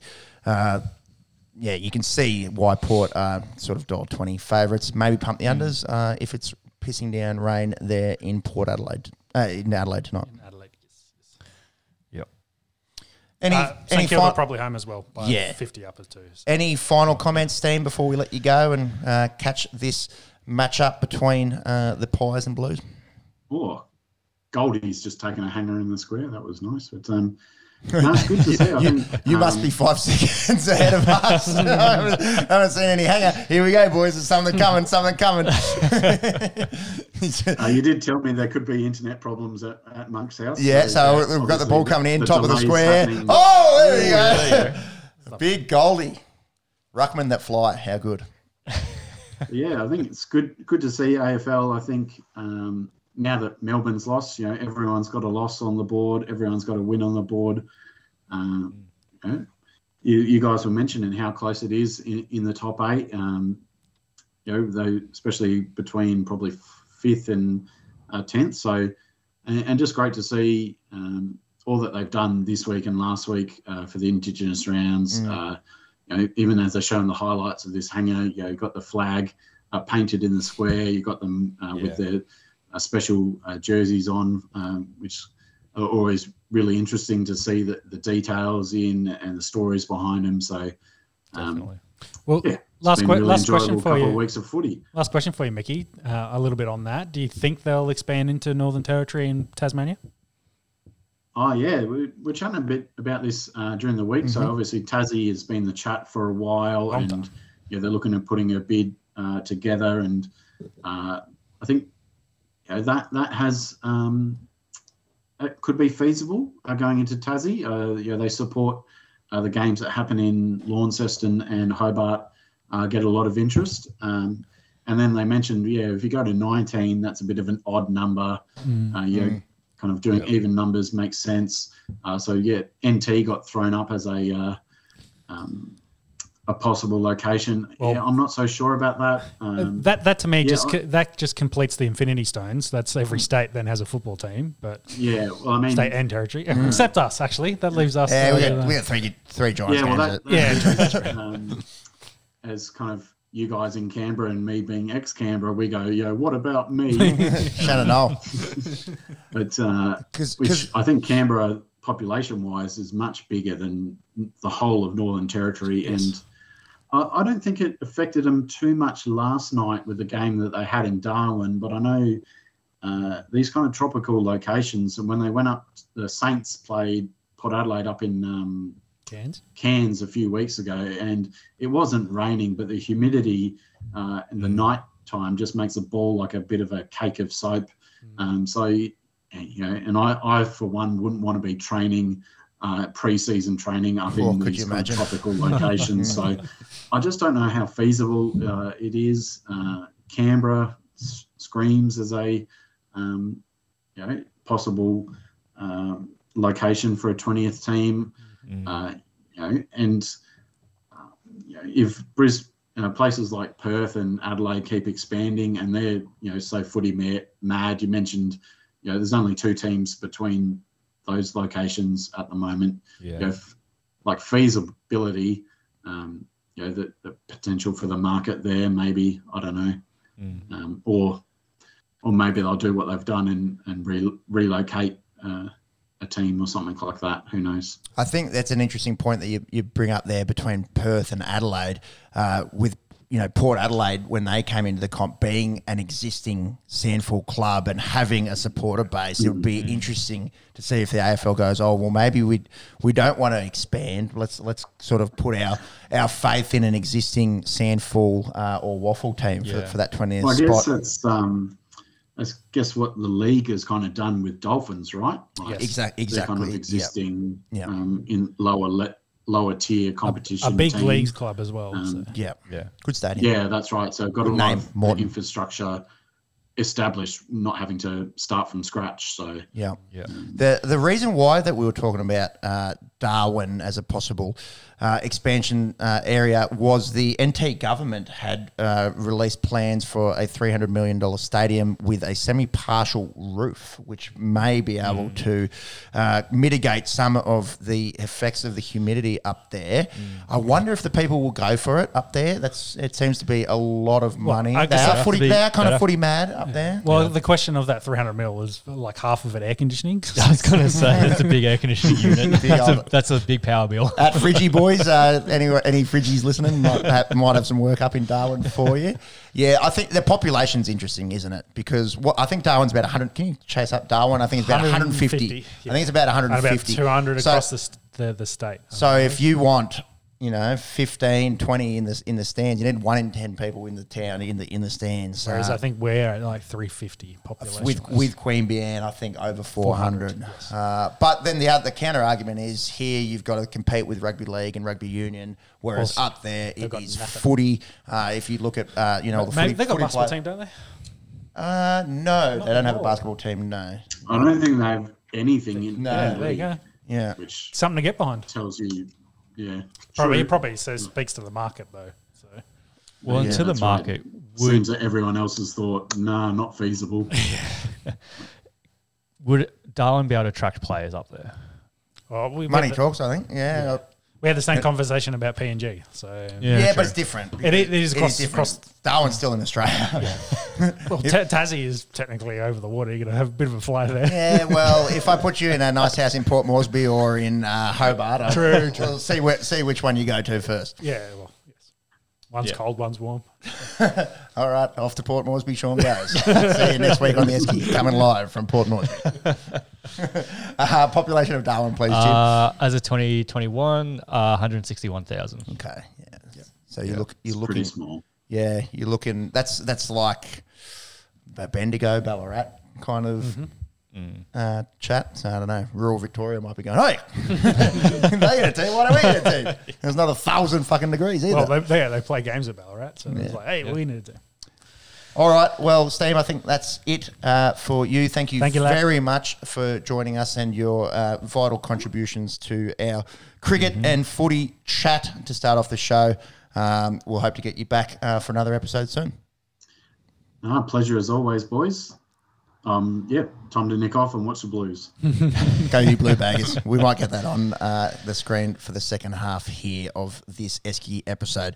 Steam will drop out. Sean will look after that. See you, fellas. See See you, you, mate. Mickey. See ya. Have a good one. And we will talk some rugby league. We are at the halfway point of the season. The Dragons are currently leading the Canterbury Bulldogs 16-6. This game screamed of a Canterbury win to me, given they're at Belmore for the first time since 2019. The Dragons don't have a great recent record against the Dogs. Are we feeling fake Very incoming? nervous. No, I don't want to comment. Given that I've got personal investment in this. Ben No Hunt- financial, just emotional, which tends to hurt more. Ben Hunt looked good in the first half. Sure did. He'll be Got a try. putting his hand up for possible Origin selection, that which we 14th will spot, I'd say. talk about after reviewing the weekend's games. So Thursday kicked us off with a Melbourne Storm clinic against Manly, 28-8. No Harry Grant. He's a adductor, but seems to be low grade. Should be good for Origin. Is That's the the chat. chat. Jerome Hughes back in the 7 jersey was a big factor for the Melbourne Storm. Jerome Hughes in Storm win, I think, is the former. I saw some stats with Jerome in the team. There's like an 84% of games won. With Munster in the team, it's like 64%. And then that was the comparison they were using with Munster. And then I think it was something like without the other one. So Jerome won more often.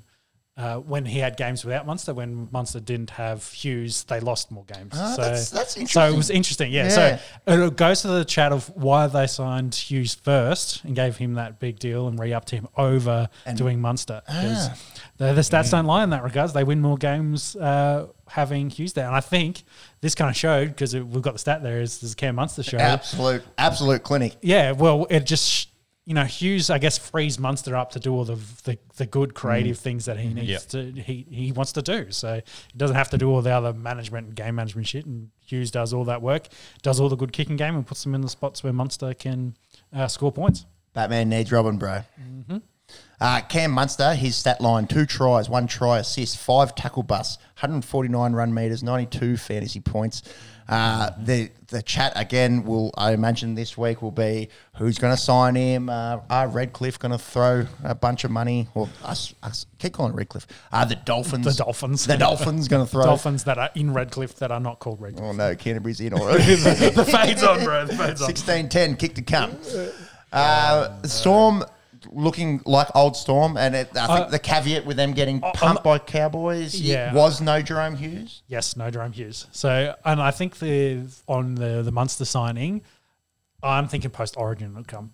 If he has a really good Origin series, I think that's maybe what he would kind of show his wares with quality talent, the best talent he's probably going to have in a side. And then if he can do really well in there, that's maybe adds a couple hundreds of thousands to his what he's hoping from that 7 to the over $1 million. And then, maybe someone he could do a deal with the Dolphins or force Storm to give him a bit more than maybe what they're offering is why he hasn't signed. It'd be interesting to see. That's my feeling. Post-Origin period is when we might have a Munster signing. Kieran Foran's 250th game was kind of spoilt by the scoreline. We spoke last week with Manly losing Tommy Turbo. They are a different team without Turbo, and it kind of showed here. Also, a bit of a fierce rivalry between these two teams. They've met twice in grand finals. We had the Battle of Brookvale, 10, 11 years ago. Is one of those official and one not? One stripped from... Melbourne won one and Manly pumped them in the other one, but only one now officially stands. Yes. Exactly. But and the battle, like I was saying, the Battle of Brookie, where there was a bit of a brouhaha between Glenn Stewart and who was the other bloke? Battle of Brookvale. Chase that up. Glenn's. Oh, this is from Melbourne. Croker? Nope. No. Not Michael. Nope. Croker. Chase it up. He likes a bit of a biff, that's why I threw him out. He did. He didn't mind a bit of biff. Oh, Mick Croker.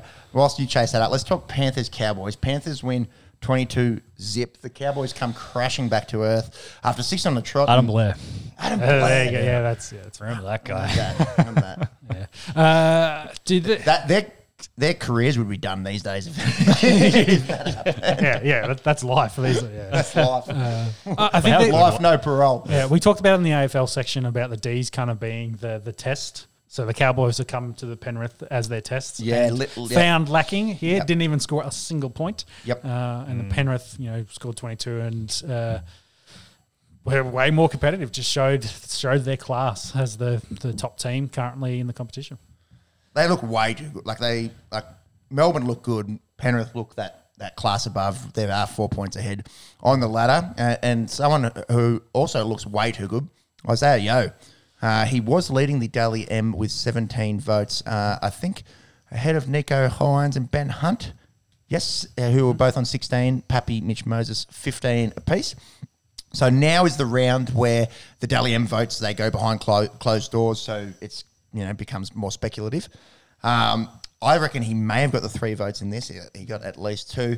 He's putting together a remarkable season and will no doubt be named as the New South Wales 13 in a few hours. Yep. I suppose a lot of the chat moving forward, as per last year, will be, do they make the GF and can anyone beat them when the time counts? Obviously, they're going to finish top 2 and a class above everyone else. Yeah, I'm not sure a team has formed like South did last year that could then beat one of the two and get their way into the final. At the moment, it's just these clear 2. Yeah, and there's no one really in that 3rd or 4th spot yet that I think, because I think it's Cowboys and Brisbane in those spots, and they kind of really had an insurgency this year. But there's no kind of club with stars that are kind of ready to go to really push these two come finals time. Para for me is that smoky. We like to. They're the Dave Grohls, bro. The Dave Grohls, the pretenders. We like to laugh at Parramatta fans' expense on this show, but their track record is good. They've got wins against both these sides. True. Can they do it when it counts? I think that's going to be the big thing for Parramatta. And on paper, like Mitch Moses is just getting better and better. Dylan Brown is getting better and better. Gutho, obviously, an elite player. As it is, that forward pack is nasty at Parramatta. That's the only one. That's the only one for me. But yeah, it does seem a little bit like last year and the year before, where it's kind of, who can beat Penrith and Melbourne? Dragons could be in trouble here. Oh, it could be. That was a bin a couple of weeks ago. Yep, The old clothesline. That is Amone on Matt Burton, lazy left arm, cops him high. No bin. Let's go. Everyone in the crowd. 13 v 13. Oh. He's got headgear. He'll be right. Yeah, different rules for different weeks. Yeah, that's right. Consistency. He's an old wooden ship. That's diversity. One thing to note on this Panthers-Cowboys game as well, not that it would change the result, but Tamalolo and Felt were both out.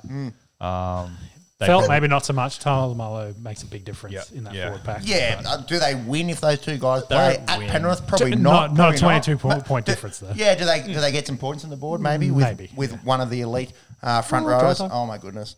Dufty. Yep, Dufty 2. All right, it's 16 all. Is it? Yep. Fucking hell. That one hurts. Ex-Dragon with a try assist. Uh-oh. There's going to be some Ralph Wiggum shit. You can pinpoint the exact moment his heart breaks. Okay, Broncos-Titans. Geez. Friday night. What an epic comeback this was from the Bronx. 24-4. They were so flat. And this is the second time that the Titans have absolutely ballsed up a massive lead because they were absolutely dicking the Canberra Raiders back in round 4 down here in Canberra and coughed up that one. 31 unanswered points to the Bronx. Can you bring up any of their stats marks on errors and penalties for me too? Because I don't think they'll break it down by halves, but they're one of those sides that definitely is very prone to being turnover city when it matters most. Prone to capitulation. Yeah. It was, Big Tino had a huge first half, and then they just worked him over in the second. To the point where, like in the presser, he was like, I don't think you're getting picked for Origin after that game. And I was like, well, on your first half alone, I think they'll probably pick you. Tino said that about himself? Yes. Really? Yeah, because that's how disappointed he was in his performance in the second half and the Titans' performance in that second half. I think he'll definitely be playing Origin. He played so as well. 69 minutes. Nice. 271 metres gained. That's fucking crazy. And I think in the first half he had like 200. Yeah. That was the point. Like, he dominated that first half. But Wild scenes. 31 tackles, a tackle bust, 6 missed tackles. Maybe he was a little bit off himself for that. but a pretty epic stat line there from Big Tino for Asasua Mala'awe. I reckon I might have that down to an art now. A name that's easier to say is Payne Haas. He was very good as per usual in the Bronx comeback. But the big story this week was some contract negotiations failing. The report came out that it was him demanding an immediate release from the Bronx. Kevy Walters wasn't so sure, saying that there was, Payne has always been a Bronco, wants him to stay a Bronco. Do you think he's bluffing, or do you think it's a bit of the Barley special, where you walk away, I don't want it, and then you come back and you buy it anyway? Guess where this chat's going. This is why you should invest in the fibre across the entire country instead of trying to do fucking satellite. And we're getting into politics and changing NBN and such a save money and spending more money than we actually saved. Oh, we're live. Yeah, we are live. Oh, yeah. Welcome back to the Esky. Thanks for the heads up there. This is a nice, authentic start to part 2 of this week's episode. Thank you. Brought to you by Australia's internet speed, 56th in the world, behind powerhouse juggernaut countries such as Estonia, Bulgaria, Trinidad and Tobago, Russia, Putin, Saudi Arabia. Yeah, all those good guys. You know who also has slack internet? Italy and UK, not that far ahead of us. Maybe we need to move to Singapore and run this podcast out of Singapore. Yeah, more money down the drain. Where were we? We were talking Brisbane, and Broncos, I think we were getting Titans. into Payne Haas conversation. Yes. So it's The been Barley special. That's right. A massive pain in the arse for Brisbane's, management. Yeah, no one's ever made that joke before. Is he bluffing? Does he actually want out of Brisbane? He's put together one of the most elite years from a front row forward I've ever seen. What are we thinking, Sean? You follow the Broncos pretty closely. Yeah, well, because he's on the 700K, he wants to, bump that up to, over $1 million.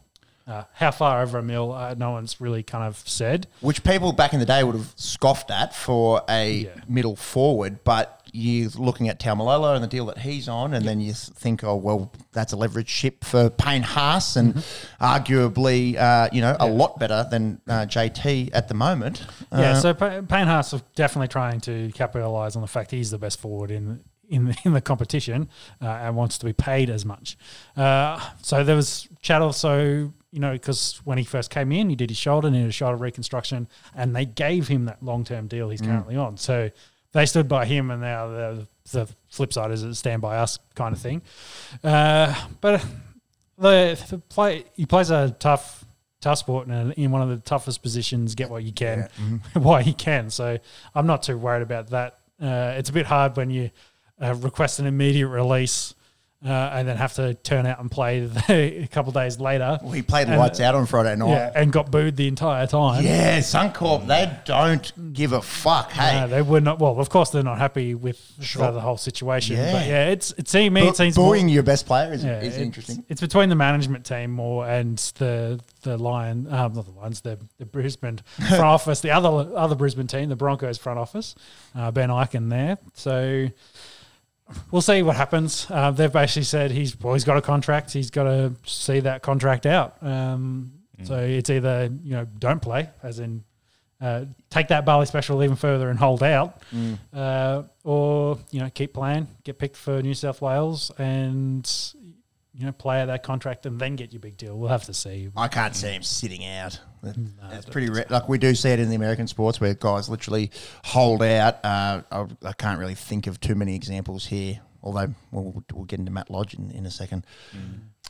I just got some reports here. So besides the immediate increase in his salary, Haas also wanted to include a clause in the new arrangement that would allow him to leave the team if they didn't make the top 8 in the first year of his contract, miss the top 6 in the second year of the contract, or fail to break into the top 4 in the third year. Jeez, that's a lot written into a contract. Yeah, isn't it? so he wants to win. He wants to win. And he I wants to think renew his the other bit contract. that they reported as well, hasn't been handled fairly with some of his off the field instances as well, because he got that match with him and Kelly, whereas Cobbo had the drink driving charge recently and didn't copped basically a slap on the wrist. See, that's a bad one for team chemistry when you're starting to go, well, this player got treated differently. That's kind of concerning, I think, for Bronx fans. Considering he's probably their veteran leadership, Yeah. would be in that group with how young that team is. But how about Kelly stepped on his shoes, bruh? Yeah, ruined his shoes. So. I mean, and you make the point that he's in like that senior leadership, like that probably stands to reason why he probably did get hit a little bit harder. Like he should. Also true. Versus the 19-year-old who's learning how to be a professional football player. Still shouldn't be. It's drinking wild and though. driving, But how old is he? 22. Yeah, 22. To think that he's that good It- and that big. Same and as that Latrell, fit like at the- 22. Yeah. So it young and played boggles the 5 mind. years already. Yeah, in it the boggles the comp, so- mind when you think how many games has he played? He would have played 60, 70 games probably already. Getting close to 100. As a 20-year-old, chase that up for Payne Haas. Broncos fans, get at us. What is going on? Are they going to be able to keep him? 71 games played. For There we Broncos. go, right on.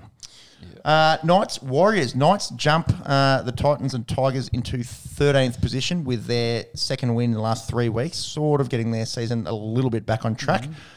Dave Clemmer and Tyson Frizzell were both pretty good, pushing for their origin selection or reselection, I suppose. The big concern, I suppose, for Blues fans and origin selection, Daniel Saifiti went down with a knee injury. Looked like an MCL. He'll be awaiting scans, but hopefully it's not too bad a news for Daniel Saifiti. I just checked Twitter in our little internet break, and it seems his brother Jacob Saifiti. I was just trying to find that as well. Yeah, I'd seen that his rumors. brother- It's interesting. This lead up into the teams coming he's out. had to drive down to New South Wales, so it sounds like he might be in the squad at least. Drive down to Sydney. Yes, so not very far from Newcastle City. Drive down to New South Wales. Like, where's he Sorry, where's he driving from? So when I said New South Wales, I meant New South Wales Newcastle. camp in Sydney. Sorry, okay. He's driving down into New South Wales camp. Okay. Yes. Remember, I can't read your mind. I need know, to I know. just convey words to each other in order to communicate. Yes. So interesting. Yeah, that's a pickle, isn't it?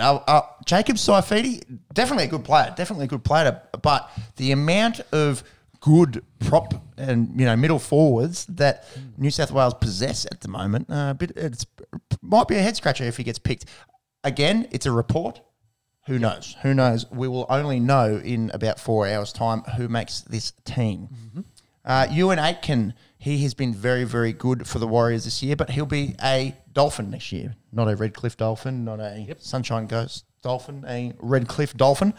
That pack is starting to look pretty good. Monks, if you wouldn't mind just... They've got no backline, but they've got forwards. just bring up the Dolphins team so far. Yeah, no backline, no halves of note, but forward pack looking pretty good. Everyone they've signed in the backline so far has been young fellas. I wonder if they sign him and he goes back to his centre position that he played as a Dragon. He's been very, very good as a second rower, does very well in the fantasy Supercoach realm week by week. Hard-working, fit, sort of undersized, I suppose, second rower. So it's not looking great for the Warriors next year with him going. And Matt Lodge, we spoke about his release last week. Yep. A little bit came out about the argy-bargy between him and owner Mark Robinson. Sean, did you read anything into this? Yeah, it was during the off-season. Must have been a team event. They were at the pub, by all accounts. Mark said it was 2 alphas going at it. I like that he said that, alpha men. Yeah, and Matt came out during the week and said there was nothing alpha about it. It sounds like he had shitloads of beers, and Matt was just like having none of it because he said I drove home afterwards. So it sounds like he's obviously said something maybe in jest of Lodge, and he's taking hasn't taken a world with that. They've had words, and Lodge obviously doesn't want to commit long term to the club and play under that ownership. And to that point, as you said, they've paid out his deal of the $700K, so he's playing Park Rugby Union and getting paid $700K to do it. Did you play Union on the weekend? Yeah. Really? Just a local club game. So Wow. That's so interesting that they paid him out. I would have thought if someone walks away. it's hush money. That's the point. Yeah, I suppose. So they've obviously agreed to mutual separation and to keep quiet about the actual reasons. So obviously it was with the owner of the Warriors. Warriors shit show next year, perhaps, when they do eventually return to their homeland. Get beaten by the Knights doesn't look good for your chances. No, it's not looking great. Also not looking great, the West Tigers season. They got spanked last night by the Rabbitohs, 44-18. Alex Johnson, we like talking about him a little bit on the Esky. He had a hat-trick and moves into... he's two behind. He was two behind. Nathan Merritt, and is now the highest try scorer for the South Sydney Rabbitohs.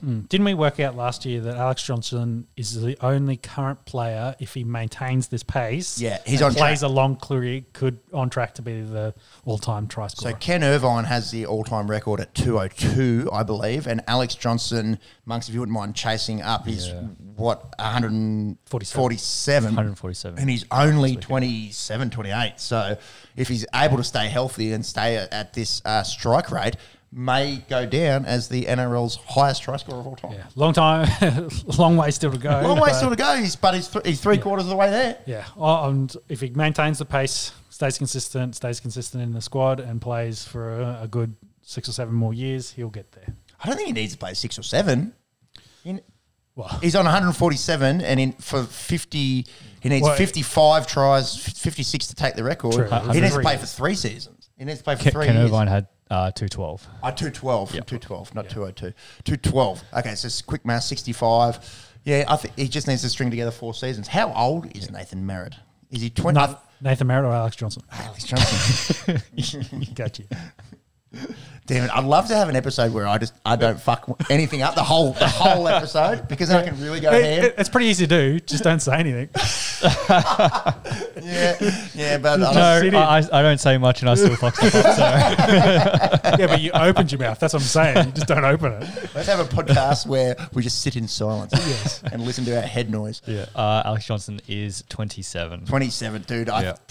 Barring some kind of horrific injury, which obviously Got planned to his 30s. we hope doesn't happen. I think he's going to get this record. That's it. So most tries scored, sitting at number 10 on the list. Josh Morris at 158. Yep, not playing anymore. Not playing anymore. So None of these guys. do you reckon he could get into the top 10 This year? He needs 11 tries. There's 12 games remaining. Yeah, maybe. What's the average a year? About 20? Yeah, If he can stay to that 20 average, yes, he should get there. And then hopefully, if he plays longer, set a very big record for someone else to chase. Unreal stuff. Tigers actually had a bit of a lead and then went scoreless in the second half. Whatever Maguire said, he said they could win every game and get into finals contention going forward. Yeah, he was love to be optimistic. And I think he was talking about that mentality, like if we're going in every game thinking that we can win, we'll be able to make it through the finals, get into final contention. That being said, looking at the rest of the draw for this season, round 17, 18, 19, they've got the Eels, Panthers, Cowboys. Probably can't see them getting past them. I was wondering why round 24, they've got the Dragons. Powerhouse team. Are they still in front of the Bulldogs currently? The Tigers? Yes, they are. No, the Dragons currently playing. Oh, yeah, the game that's currently on. Still a try in front? It's still, we've got 18,000 things on the screen here. Oh, hey, another try. Go. Let's fucking go. All right, let's talk about this Redcliffe Dolphins team quickly so we can fuck it off and watch the rest of this game. Yeah. All right, so like we said, forward pack starting to take some shape. Obviously, a lot of Storm guys there in the Bromwich brothers and Felice Kafusi. Mark Nichols is not a bad get. Yeah, Mark Nichols, he's pretty good. Ewan Aiken, does he play centre? Does he play second row? They've got Jermaine Asako and then Robert Jennings, probably the bigger names there. Yeah, and the goat Edric Lee. And Isako, and you're like, They obviously, and this goes back to Buddy Franklin, chicken, egg, etc. chat. They need a spine, obviously, and then you can start thinking, how's this team actually going to look? But it's not installing fear, I don't think, into the opposition just yet. We also talk a lot about faces of franchises. Wouldn't say any of those guys would be your face currently. There's who's your marquee signing? There's no superstar. That's going to do all your media. Like the Bromwich boys are very, very good players. Kafusi They've had a long time in that Melbourne system, but is there? There's no marketable. Exactly. Gutho, Cleary, Munster. Who's selling your jerseys? etc. Just there. So, I hate to flog the dead horse, but is Munster going to be the 6 for the Dolphins, and how much money are they going to be able to throw at him? Roosters Sharks. This was Master taking on The Apprentice. A little bit of Obi-Wan Kenobi, Anakin Skywalker. I have Bulldogs good. I have the high ground. Shit. Fuck. Here we go. I'm going to have a heart attack live on the internet. This is good. Obi-Wan came out this week. Pretty good show. Is it? There you go. I probably full disclosure, I probably won't watch it. We haven't. There's no sports in it, a big Star Wars, and you're not a racing fan, so you wouldn't be into pod racing. This is pod racing. I was sort of thinking about this, and I'm glad this has come up because I've been waiting a long time to make this joke. When you say something good and it's on a podcast, you could be like Anakin Skywalker as a young fella. Now this is podcasting. Pumping the Skywalker, fucking what do they call them? Pod racers. Pumping the Skywalkers. Actually, elite Nintendo 64 game, the old pod racing game. Yes. Yeah, with Sebulba the Doug. Sebulba. This chat has gone from semi-nerdy to 100% nerd in the space of a few minutes. Shout out to Sebulba the Duck. Roosters, Sharks, Master Apprentice. Fuck, I can't talk anymore. Master Apprentice, the Star Wars has got me. I'm turning into some kind of Wookiee. I can't even do the noise. The wheels are falling. All right, let's talk. Let's get the Star Wars chat the fuck out of this podcast and talk about some rugby league with the Roosters taking on the Sharks. Yeah. James Tedesco, absolute clinic. A few people, naysaying about his. Shouldn't pick him for Origin. Oh, fuck me dead. He is the best fullback in the world. Sorry, Tommy Turbo. He's the only healthy one as well. Well, that is true. 238 run meters, 2 try assists, 9 tackle busts, and a meat pie. Captained him in fantasy, big dick energy. The thing with NRL fantasy is everyone's team is half the same. So I feel like you got to mix it up sometimes. If you see they've got Cleary captain, you got to try and put all your eggs in one basket, so to say. I'm also coming 15th out of 18 teams in this fantasy league, so take what I say with a grain of salt. Yeah, it's about average for you. Excuse me, who's won a NFL fantasy more recently? Doesn't matter. Doesn't matter. Where did you finish last year? Where did I finish? 9th or something? Yeah, second, so fuck off. Second. No, it's second. If you're not winning, you're not. Wait. If you're first, it's Ricky Bobby. Yeah, that's not true. You can be 3rd, 4th, 5th, 6th. Yeah. Hell, you can even be 6th. Yeah, opens your mouth fucked up. Yeah, I know, right? Okay. All right. We've gotten a little bit dribbly of late. No. Roosters, Sharks. Teddy, absolute clinic. Daniel Tupou scored a double. Mm-hmm. All the late mail is that Daniel Tupou is going to be selected for State of Origin, which we will discuss in a couple minutes. Mm-hmm. Bit of a lackluster effort from the Sharks. Nico Hines also, Origin chat. The best thing I think to come out of this game, other than an absolute clinic from Tedesco, was Paul Gallen sitting with ScoMo, both Sharks legends, I suppose. One allegedly shattered Engadine Maccas one time, and the other is Scott Morrison. It's a horrible setup there. Yeah. I thought interesting blokes sitting next to each other, and then I started to think, maybe this is Gal's next fight. Could you imagine in the era of Jake Paul and people saying ridiculous things and calling out, ridiculous? Imagine Gallen versus ScoMo, and they're just talking out the contract negotiations. 8 rounds. Would this be like a debate, or are they actually going hands? Oh, let's They're go. throwing hands, Let's or- go one then the other. Let's go fight and then debate. Yeah, okay. And then we'll if it Poor Gallen doing a debate. Fuck me. Watching him on the footy shows is tough as enough. and if it's so. one apiece, which I imagine it is, ScoMo wins the fight and Gallen wins the debate. You go to a tiebreaker, which is a game of soccer against under 12 kids or under 8s. And if Gallen doesn't fall and crush one of the kids with his 110 kilo frame, then he wins the tiebreaker. My goodness. Okay.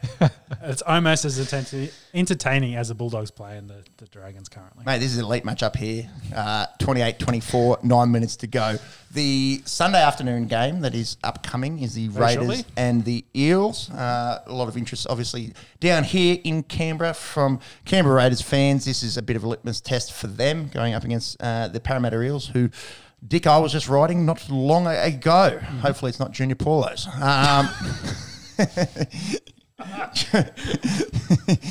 Jared Croker. Heavy. Jared Croker, he dislocated his shoulder at training. That was the original chat, and then there's some talk about that maybe he strained it, and then the actual dislocation came when he was reaching for the remote at home. This reeks of Glenn McGrath rolling his ankle on the ball, prior to the Ashes. Yeah. One of those freak injuries. Well, he had the shoulder injury. The week he played Yep. for the Raiders, Yep. which might have been 2 weeks ago now, and you've bad shoulders you're known to re-injure, and especially with dislocation, you can definitely re-dislocate a lot easier after the first one. So, yeah, it seems to be the case. He's got a bad shoulder. Whether that means reconstruction for him and shut him down, and whether that means Retirement, career donezo, which would be sad for long-term Raiders fans of Jared, with him trying to chase down Cam Smith's records. He's the only one that potentially could do that currently. He's just too banged up, isn't he? Yeah, 31-year-old, and the Yep. body is failing. Failed very quickly, unfortunately, for Jared. So wish him all the best. We'll see what he does in his recovery. But yeah, it's looking like he's getting played out of that squad with how well some of the other guys are doing and stepping up. So we'll have to see how that goes. Excellent segue into Xavier Savage being named at number one, the fullback position. CNK, Charles Nickel Klukstad, has done his hammy, although it seems like a low grade, I believe, for CNK. You like Savage at one here? Yeah, a lot more than I do at winger. Let's put Yeah, it that way. yep. Scored a great try to seal that game last week as well. His best It showing, seems I like- think, last week, wasn't it? Yeah. Playing fullback. So Yep, we could see what he's capable of. yeah, it helped having a spare fullback on the bench after Chan's got injured, and Chan's I think struggling with a recurring hamstring injury at the moment. So, though it's low grade, they might try to shut him down and rest him. Well, not shut him down, rest him a little bit to see how he goes. And that also might depend on how well Savage plays in that fullback position. But we'll see.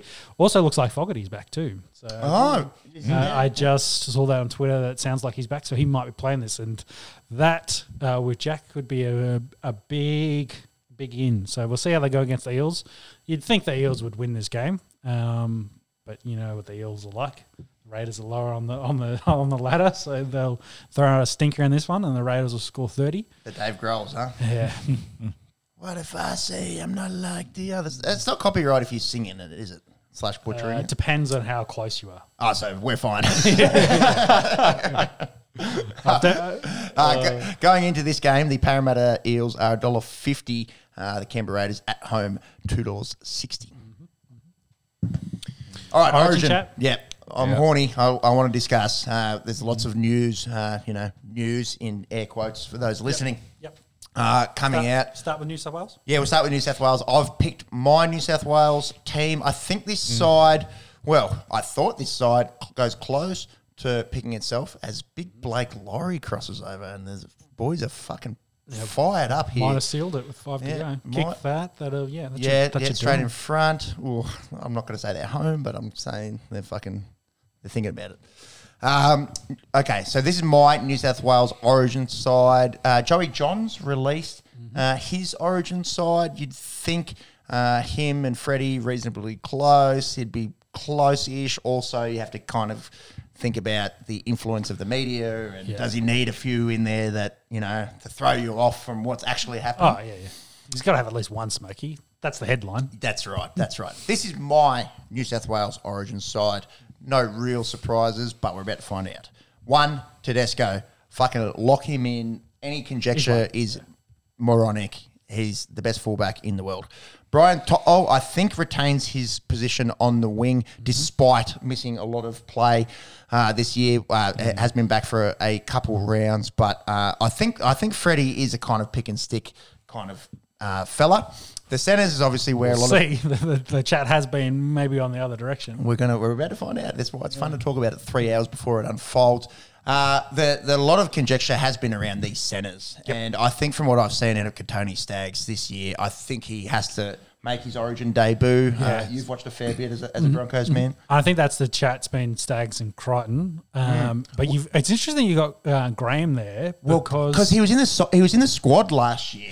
Yeah, and he had a fucking rip snorter. Last night as well. And the chat on Staggs is, though, defensively, he's been a very unders, whereas Graham, on the other hand, hasn't. So I guess your choice is, do you go with someone better in defence for Origin, or you go for someone that can potentially win you the game? And ideally you want both, but I think, Staggs has that X factor perhaps that a Campbell Graham or a Stephen Crichton doesn't have. Yeah, so I think what you've got there might be the other way around, where you've got Crichton's the definite debutant here, and then it's whether they pick Staggs or Graham. Okay, that's an interesting take. So I don't know. Just I'm going off what I've seen, and what I've seen, I just feel like some of the games Katoni Staggs just looks like he's at a level above his. And you think that the Talakai matchup, when Talakai was murdering people week in, week out, and Katoni went out there and gave him a bit of a bath, that for me, that reeks Origin capability. Exactly, and you think in this squad, they will get the best out of him, and he can be supported in there as well, where he doesn't have to, hopefully not make as many defensive errors as he does for Brisbane. About to find out. That's why it's very good. Another position which is really interesting is this other wing, assuming To'o gets picked. Yeah, well, that's which is a big assumption as well. Yeah, exactly, because he's only just come back, and by all accounts, his form's been decent. But it sounds like Daniel Tupou is going to be in the squad as a winger, according to the Twitter feed. According to the early mail, that's the chat. Michael Chamis, NRL correspondent for the Sydney Morning and I've Herald. seen a bunch of other people as well reporting the same. So Tupou played good last night. He had a brace, and I wonder under the high ball, and I wonder if it's size for the potential options that the Queensland side will put together, because they're going to pick between Cobbo, Coates and Oates as their wingers. Who are all pretty good down to the high ball flyers. Whereas To'o and Addo Carr, not the biggest lads. So whether they wanted a jumper in there. It's so funny because all the this was the same chat last year. To'o, is he tall enough? Is he going to be vulnerability under the high ball? And he goes out and runs for 200 metres in the first two Origins. And I think it also helps lights out when you have scoring tries. You have big Turbo and big Latrell inside you. So that's interesting. Matchups makes games, of course. He's going to have Crichton there, who's a big lad. So I don't think that's too much of an issue. Addo Carr, he hasn't really impressed too much in this game, and I think he's going to unfortunately get the Bulldogs treatment of, you're on a shit squad, you're not really getting much ball on the wing, so unfortunately your numbers are real down this year. Pretty rough, isn't it? For a winger, you need he's their captain, everyone inside you to be performing. But we haven't seen Melbourne Storm Josh Addo Carr this year. No. Does it cost him his Origin jersey? If you asked me at the start of the season, I would have said hell no. Like pick and stick. But now after half a season of rugby league and all the conjecture, and is someone kind of confined to their system when they're playing on the wing? You think about Daniel Tupou and in a better side, is he a better one-on-one winger than Addo Carr? He's got Origin experience. It's a real head scratcher, and I'm glad I'm not a coach or on a selection panel, because I couldn't separate them. I don't think it's hard, because you always talk about how Origin players just play on another level for Origin as well. So can you rely on Addo Carr being in the team and just playing like he's played in previous seasons? I think irrespective of he's so skillful. Gus Gould, the fastest man in the world. Everyone forgets that Daniel has also played for New South Wales. Yeah. and Queensland. So Yeah. he's not a debutant in that regard. No. Oh, no, definitely not. Do you want to run through the next lot? They pick themselves. Luai Cleary, I think, picked themselves. I don't think we're even going Payne to. Haas picks himself. Don't think we're going to discuss that. Haas, maybe Hooker. There was a little bit of chat around Api Coruscant. Cook's think been good though. probably the last month, where Cookie has just absolutely carved up a few sides. He does things that other hookers can't really do with that pick and run from beach sprints, bro. Beach sprints, the scooting from dummy half. I don't think there's a hooker that's quite like Damien Cook. Not to say that and there's another kettle of fish that he's better than Harry Grant or who's going to get the Australia jersey at the end of the year. He's just unique in the fact that he does things that other hookers can't do. Yeah. Anyone outside those two, you could think that? Nah, I think it's them two and then Daylight. And for mine, it's Damien Cook and then a fair drop to Coruscant and then a fair drop to Daylight. I've gone Jakey Turbo It's interesting because on that 10. Yeah, on that chat where they're saying Adoko is going to miss out, Jake was the other one they're saying that's potentially going to miss out as well. He's the incumbent, obviously a hard-working, good bloke by all accounts. Does Freddie stick with the incumbent?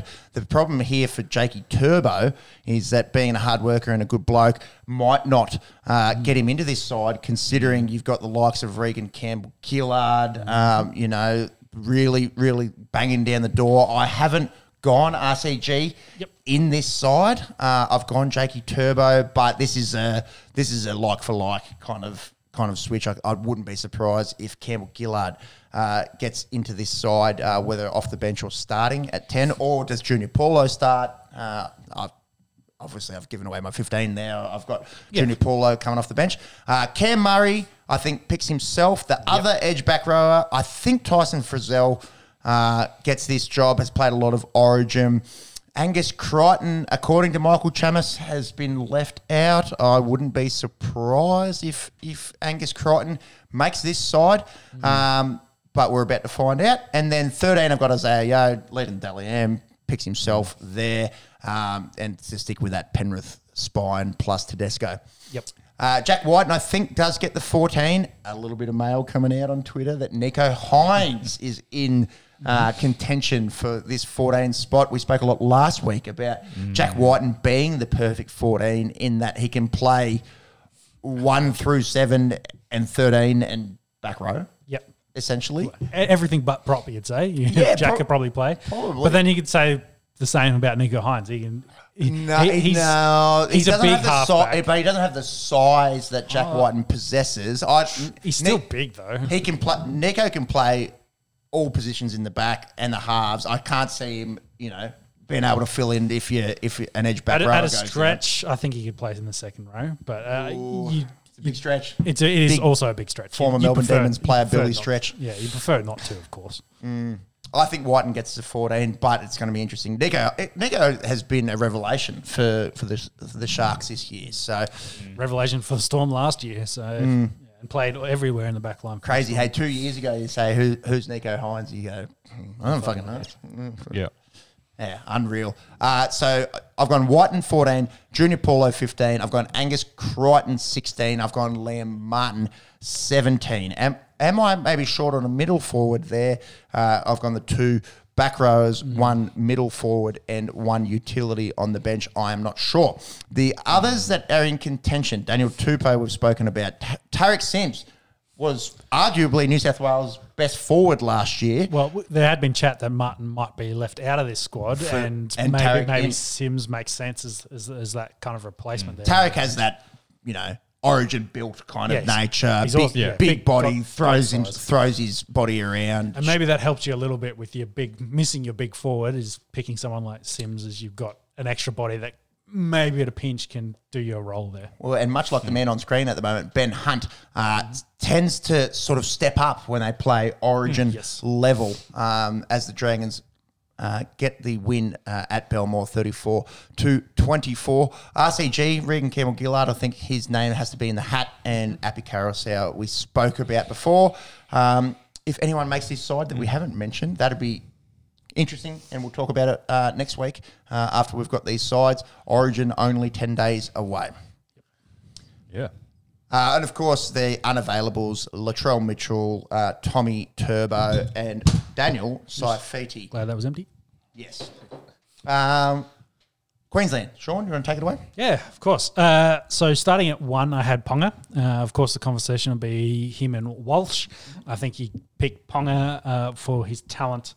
Again, that X factor, and put him in that squad with other elite talent. Hopefully he can do a job there.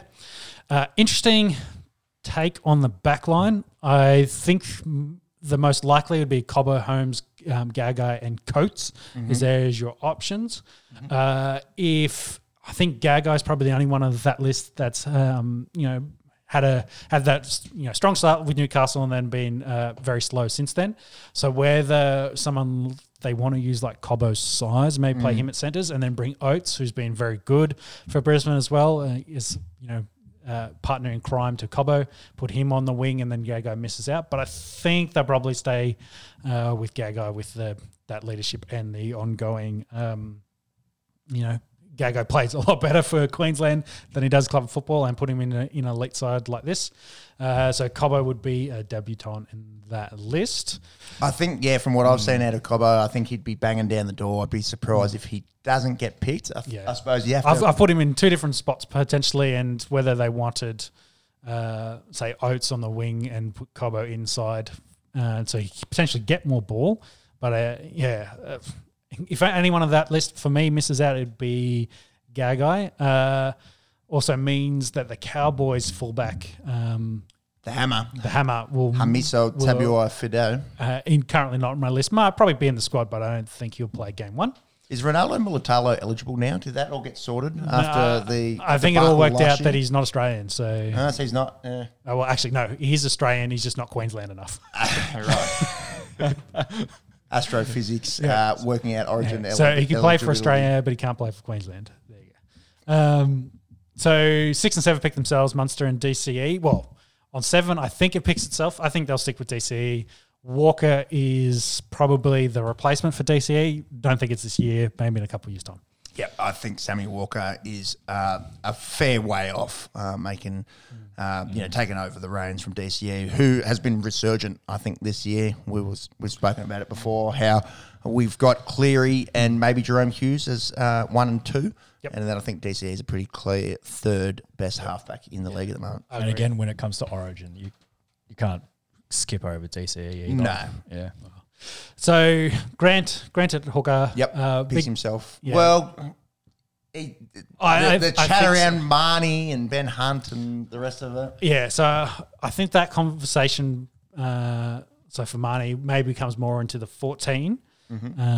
He was going to get picked and played last year before he did the shoulder injury, but Grant, I think, of course, is the favourite and has been playing pretty well when he's played hooker this year for the Storm.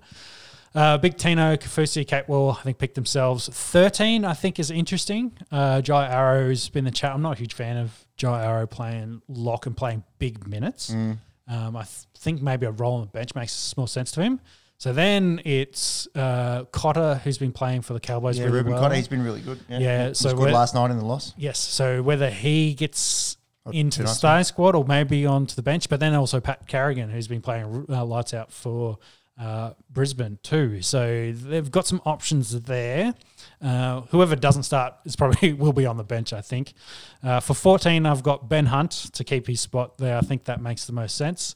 But the Marnie chat there maybe is a more specialised hooker over Ben Hunt. Or there's been some chat of, do you pick Reece Walsh as a kind of X factor off the bench? Don't think so. I think they go more of a hooker, and Ben Hunt's shown he can do that job there. And then 15 and 16, 17 could be anything. Like I've got Flegler in there. I just talked about Pat Carrigan, and Cotter could be in that list. Molo, some more Cowboys boys, Titans boys. I think the big one is, don't think David Fafita is going to get picked. That's an interesting omission. Because he's been very quiet for the Titans this year. I think he's too talented to leave out of this side. Yeah, doesn't matter. He's average.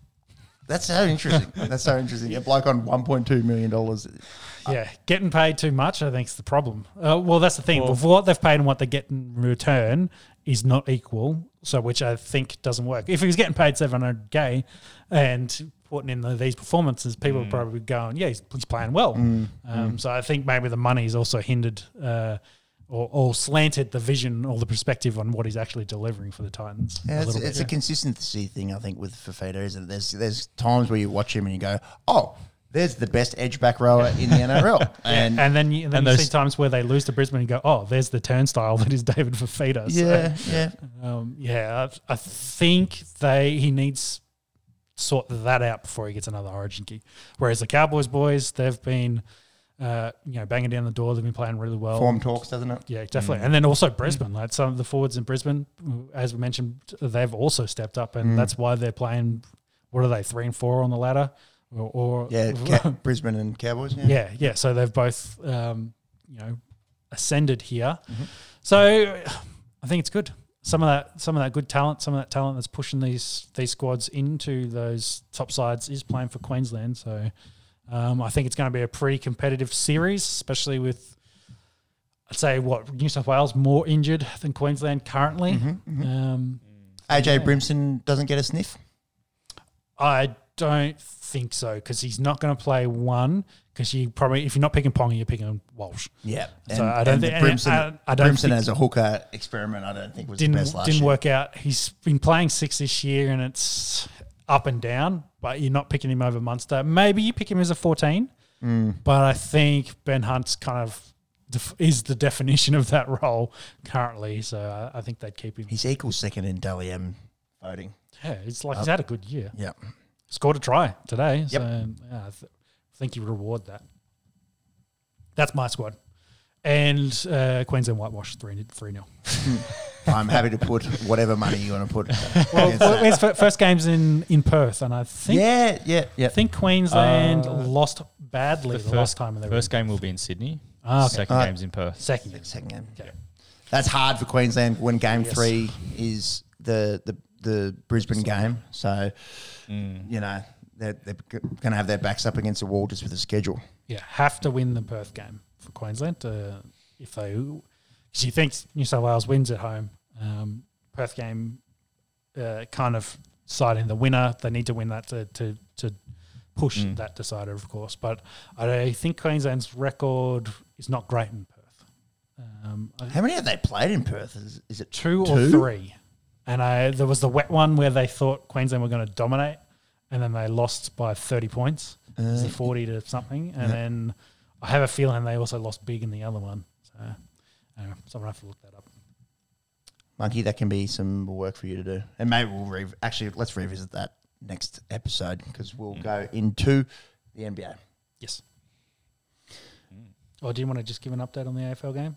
Yes, Collingwood off to a good start here, leading 30-14, 16 points in it as Jack Ginnivan lines up from straight in front. Should kick that. And Para Canberra about to kick off.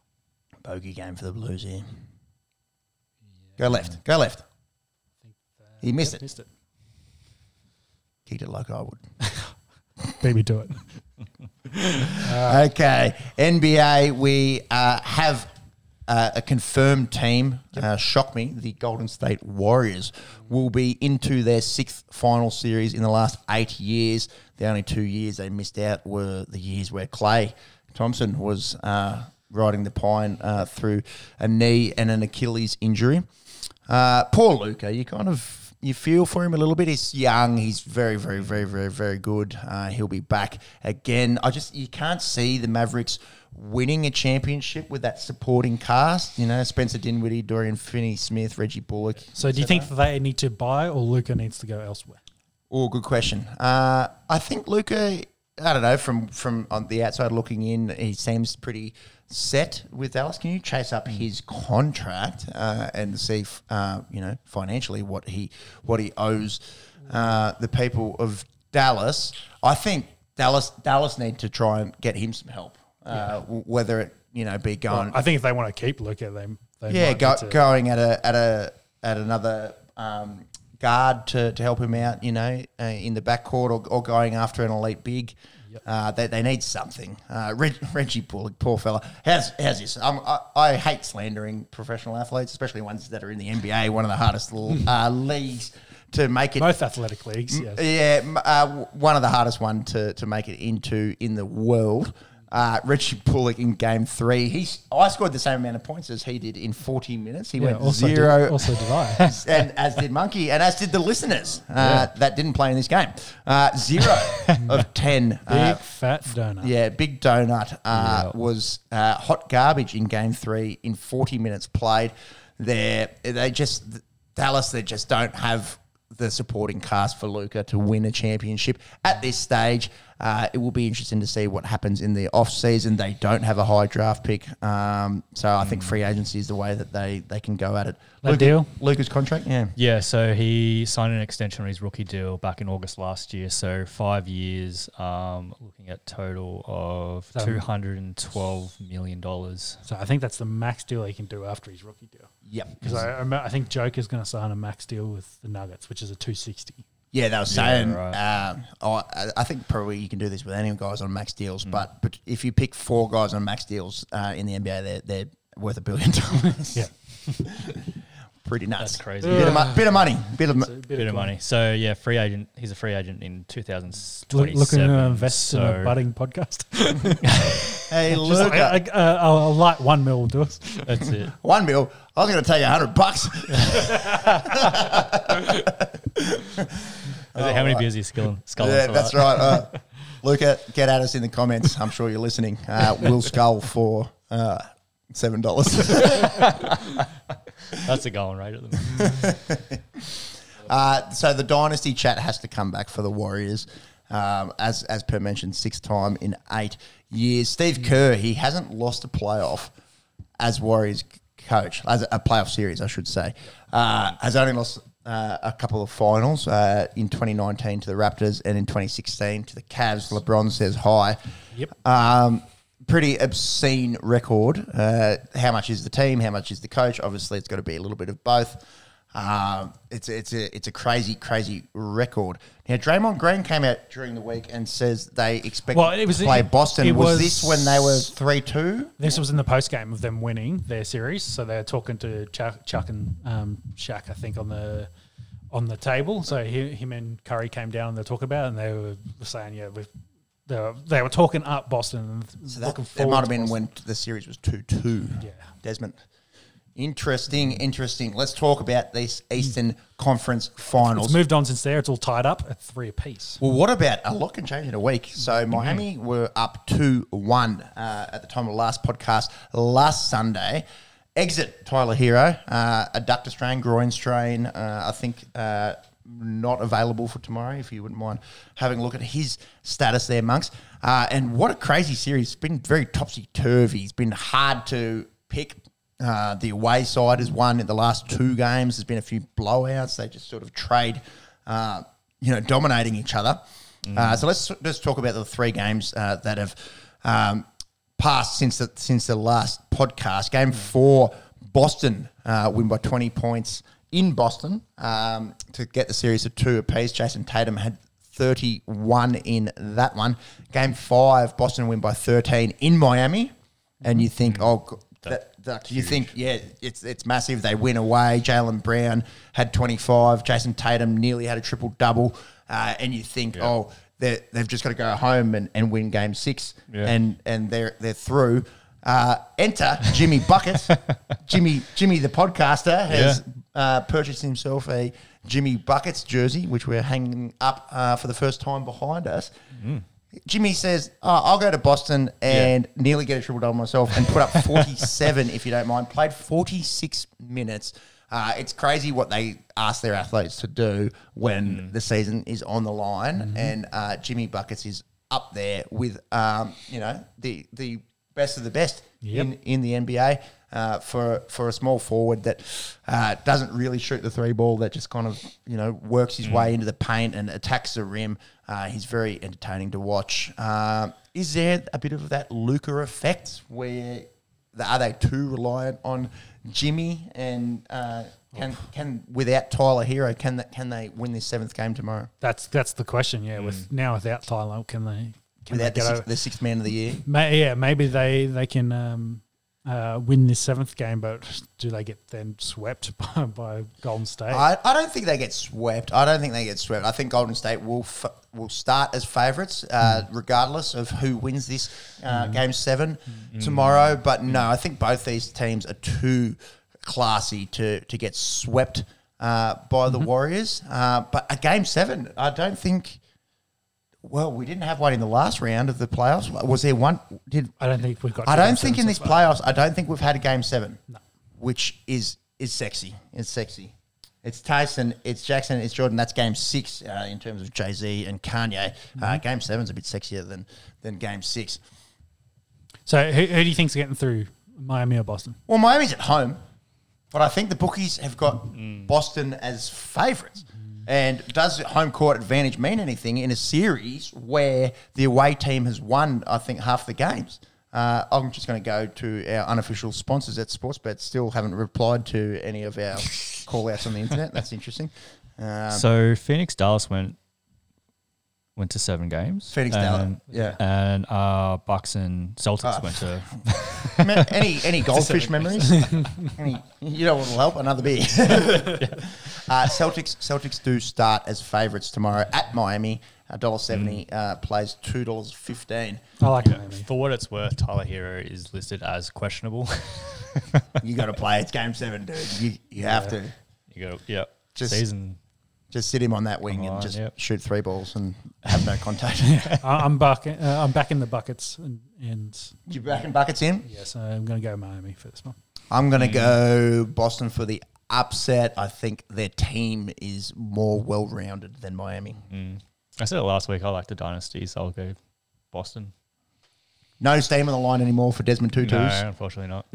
We have it scored Boston 2, Miami 1. Watch Miami go out and win comfortably tomorrow. Lakers have a new coach, Darvin Ham. How about this? We're doing a little bit of research on this man. He was a career journeyman and had 3 years as a Lakers assistant, 5 years as a Hawks assistant, and most recently has been at Milwaukee Bucks as an assistant coach. Obviously, a lot of success for the Milwaukee Bucks of late, winning their first championship in 30 plus years last year. This is nearly Shout Beer worthy. Darvin Ham, one of the names was Duncan Darvin. Yeah, that's all right. Yeah. That's not too bad. The Ham Slamwich.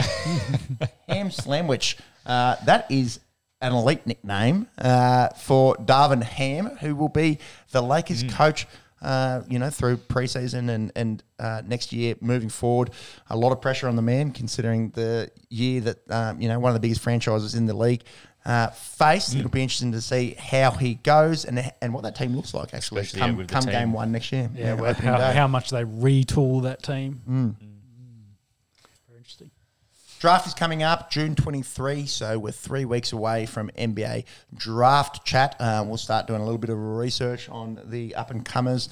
There's a big lanky fella out of Gonzaga, Chet Holmgren, who is predicted to go high. We'll do our research and see. Obviously, not massive college basketball aficionados here on the Esky, the draft lottery. Did we mention that last week? I don't think we did know. No, we didn't. Top 5 picks is Orlando 1, OKC 2. Interesting. Maybe a bit of help for Josh Giddey, snubbed. Houston 3, Sacramento 4, Detroit 5. Draft 3 weeks away. Let's talk some other round ball, and what a week it has been. The ultimate week, I suppose, in football outside of World Cup finals, Champions League finals, the wrapping up of the various leagues. Let's start in England. If you're a Liverpool fan, you're probably disappointed. No silverware. Horrible week, really, for fans of the Reds. Not great. Let's start with the the match day 38 in the EPL.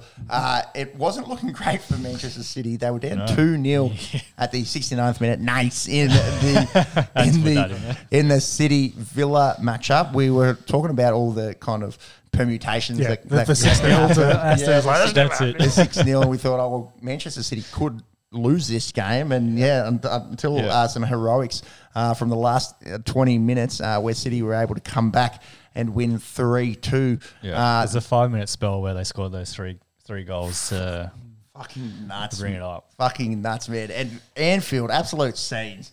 It was the Red fans up and about. Obviously, they got the news that they were City were down 2-0. And there was a lot of up and abouts, and I think I used that Ralph Wiggum joke earlier in the podcast, so I'm not going to go back to it. Well, they started singing before the fat lady had. So the fat lady had not been singing. Yeah, but the Reds, you will never walk alone. Faithful were getting. There was emotion, there was singing, there was tears, and next minute, Man City come back, win and tied up and win the Champions League. Those goals, as you mentioned, in 5 minutes. Gundogan 76 minute, Rodri 78, Gundogan 81st. So within a 5-minute period, elation turned to despair for Liverpool Reds fans. What else? Leeds in the Premier League didn't get regulated, so did they win their last match? They did. They beat Brentford to jump up. Which was no mean feat, considering Brentford had a reasonable season, finishing 13th. So the teams that get relegated are Burnley, Watford and Norwich. We already knew about Watford and Norwich, but Burnley are confirmed gone. And Tottenham hold on to that 4th Champions League spot. Arsenal missing out with their sort of capitulation in the last few weeks. Yeah, I forgot about that. I guess in terms of teams that will be promoted, we did touch on it a little bit last week. So we've got Fulham, Bournemouth confirmed, and then Huddersfield Town and Nottingham Forest will be playing off for that 3rd spot tomorrow our time as well. Good. Yeah. Big night tonight. The IPL final, there's that championship playoff, local footy. F1. On the Eskies on. Yeah. F1.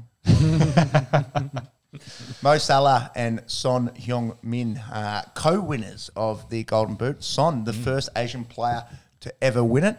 Did you see him arriving back at the South Korean airport? No. Treated like an absolute superstar. I bet. Had the Golden Boot, was showing, getting photos. All the media's there. It's great. A massive achievement and a big moment for an Asian-born player to get the Golden Boot. I think he's hands down South Korea's best player ever. Park Ji-sung comes to mind. Who won a Golden Boot? Of course he is. Yeah. I think he's South Korea's best player ever. He might be the best Asian player. Yes. Ever. Yep.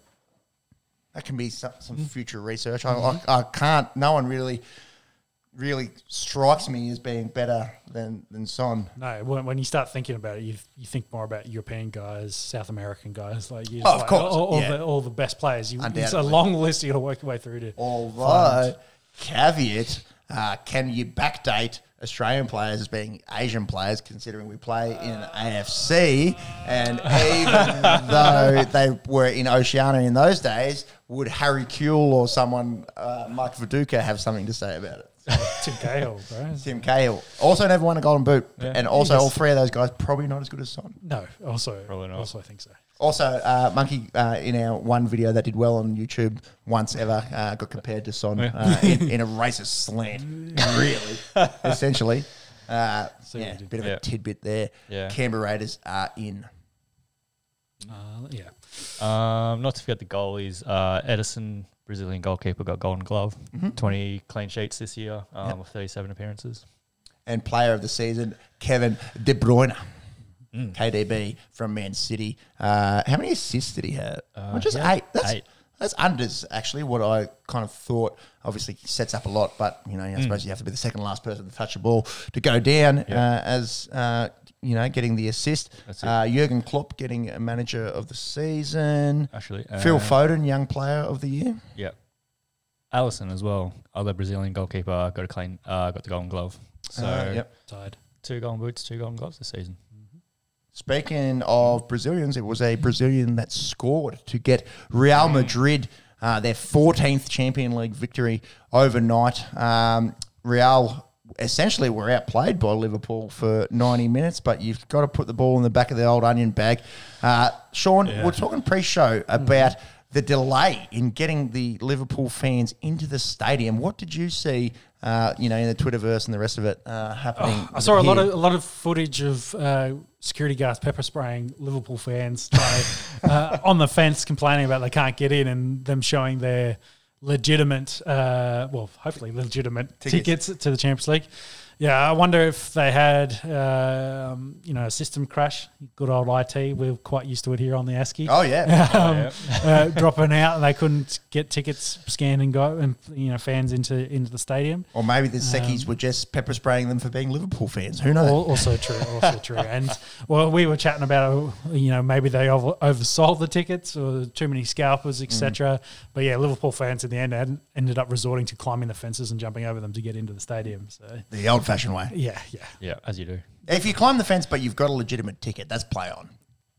I'd say so, yes. Get us in there. You can imagine what people would have paid for those. But also, if they've got 4 legitimate tickets for the same seat, does that matter?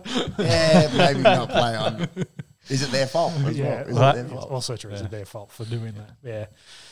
Either way, it didn't end up well for Liverpool fans. They probably should have stayed outside to keep their week of misery going. Yeah, they went down 1-0 to Real Madrid.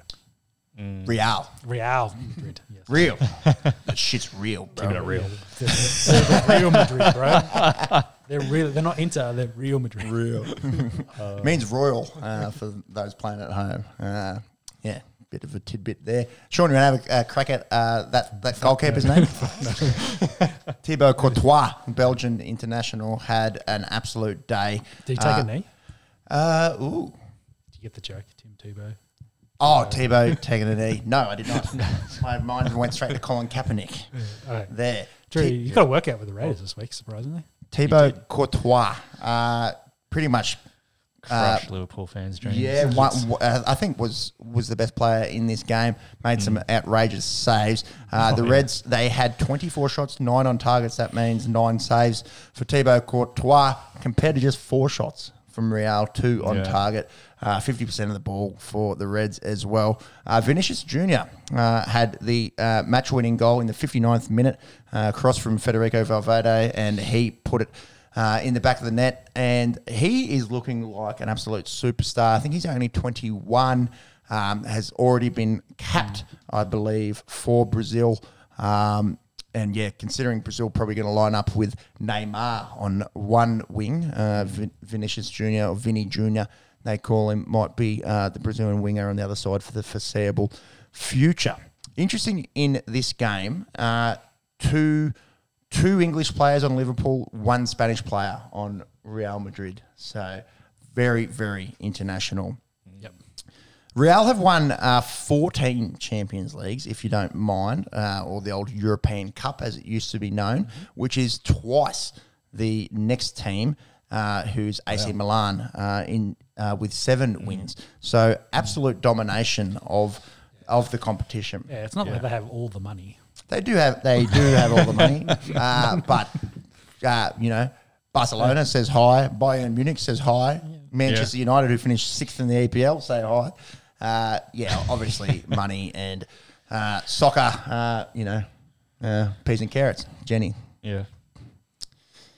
Let's talk about the other leagues. Yeah, run them through them. So Serie A, interesting little tidbit as well. Serie A and Real won the La Liga and Ligue 1, so Spain, Italy, Germany. The team that won, all 86 points. A little bit of an omen there. 86 points for AC Milan. They win their first Scudetto. I'm Italian heritage, and that's probably not even pronounced right. They win their first Serie A championship, or league really, for the first time in 10 years, I believe. Inter Milan finishing second. Napoli and Juventus will be playing Champions League next year. Zlatan Ibrahimovic. You don't mess with this Zlatan. He has 14 league titles now, I believe, which is obscene for the 40-year-old. A lot of questioning around will he go again next year at AC Milan, to which he replied in true Zlatan fashion, no, I think I'm still the best player. He does come off the bench as well for AC these days. Yeah, I saw some chat because of the locker room with him giving a chat afterwards, because I think he'd famously said when he joined AC that he wasn't going to retire until they won a championship. So that's, I guess, where the retirement chat counts from. Yeah, because he's now achieved that. But like you said, I think the last time they won, Zlatan was playing for AC, which is wild to think about the length of his tenure as an elite player. I'm seeing if I screenshotted. Yes, I did screenshot. So yeah, his first ever. No, not his first ever title. He won 2 with Ajax, which is where he got his big gig at Ajax Spray and Wipe for the Australian fans. For the Australian fans, Laurie Daly once said that on the Big Sports Breakfast, and I thought, I can talk about sport on the internet. Then won 2 at Juventus, then 3 at Inter, 1 at Barca, 1 at AC, 4 at PSG, and then 1 again just over the last week at AC Milan. So yeah, does he go around again? I think he's more of an impact player. I think he only scored 8 goals this year, but still, Zlatan gonna Zlatan, and yeah, he's a leader in that locker room. I think is the thing you're getting out of him. But he's just so funny. He's one of the best characters in world sport. Yeah, he's the way he treats media is so funny. He doesn't give a fuck, dude. He just says what he wants to say. List of Serie A champs. I'm trying to find it right now. Making for good listening. There's Zlatan. You know what came up just then? Philippines women's national volleyball team results and fixtures for list of Serie A champs. Well, that's their Serie B champs. Jesus Christ. Sort your shit out, Wikipedia. Sort it out. Or maybe sort out your brain Pepsi and just have them all ready to go. Yeah. Can you find... Yeah, we'll leave Max to find that. We'll run through the other ones. Juventus has dominated for a long time. Yeah. Inter, I believe, have won a couple since AC have won. Ligue 1, PSG dominated. They finished 15 points ahead of Marseille. Monaco get the last Champions League spot. A lot of chat around Kylian Mbappe. I think a lot of clubs are interested in throwing some money at him. So it'll be interesting to see what happens there. Well, what league do you think most likely? I think La Liga is I think Barca tend to be the front runners for throwing some money at him. He may just stay and just keep winning Ligue 1s with PSG. Obviously, the big knock on PSG is they've never won the Champions League. Never made the final, I don't believe. Bundesliga, again... Bayern wrapped it up weeks ago. They finished first, I think 11 in a row for Bayern Munich. Boring, says Homer Simpson. Borussia Dortmund, Bayer Leverkusen, and Red Bull Leipzig, I believe is the pronunciation, will go through to the Champions League. Monks, have you got the recent history there for Serie A? Because AC there, I can see they've won 19 totals, so they're equal now with their fierce rivals Inter Milan and away behind Juventus. Can you get list by year? By year. Chase that one up. The A-League happened over Wednesday. The A-League the A-League final. It's the A-League final. Yes.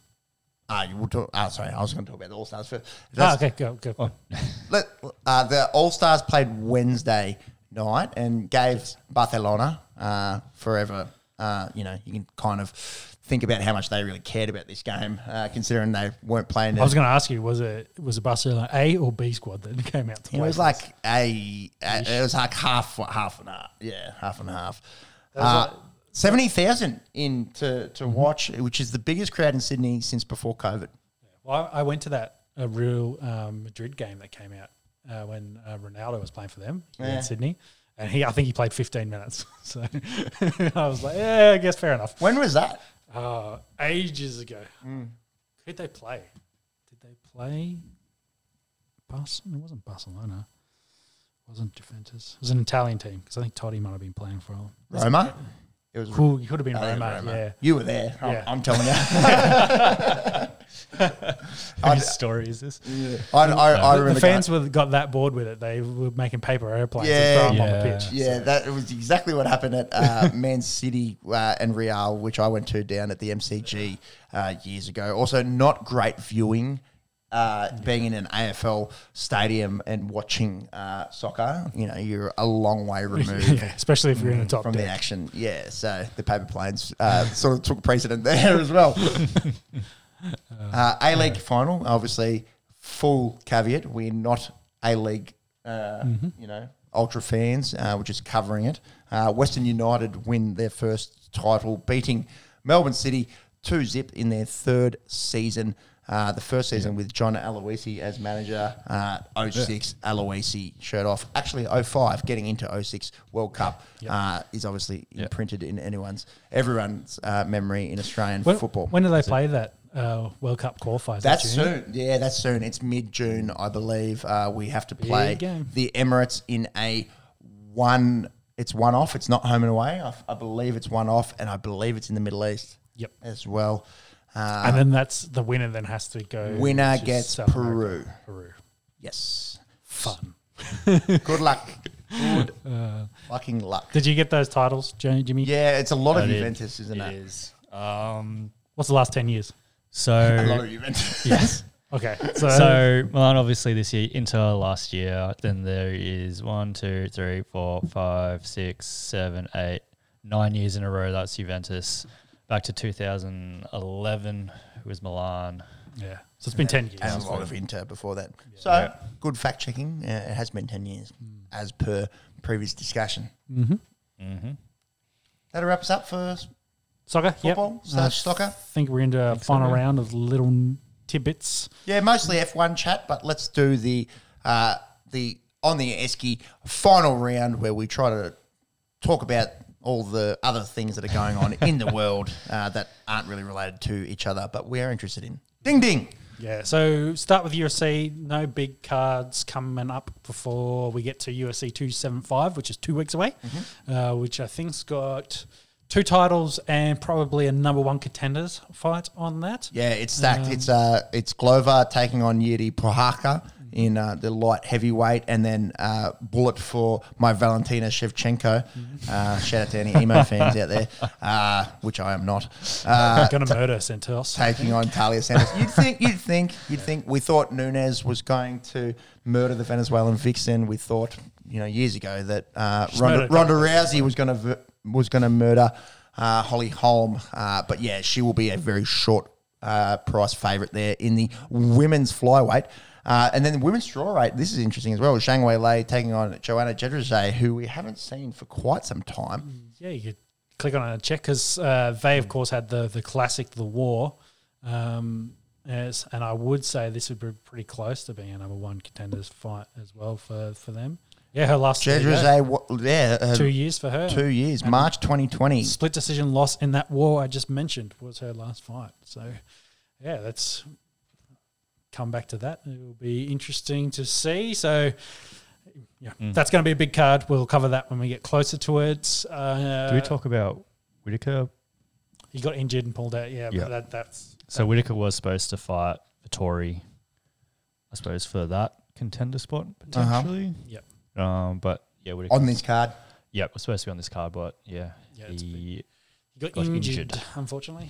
Yeah. So Not a lot of big names there. Outside of that, yeah. outside of those 3 fights there, the 2 title fights and the Zhang Weili, Joanna Jedrzej fight. Yep. In boxing, it was announced that Canelo is going to take on Triple G. Of course, they had the draw, and then he won the split decision, which a lot of people thought was potentially also a draw.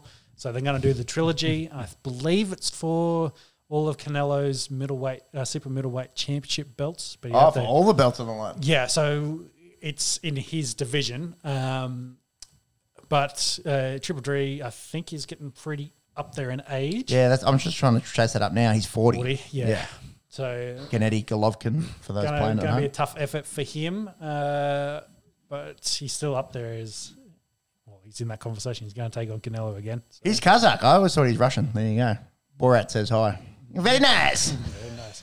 So, and I think the Tank won by knockout earlier as well. I saw, but I can't remember if that was for a championship or not.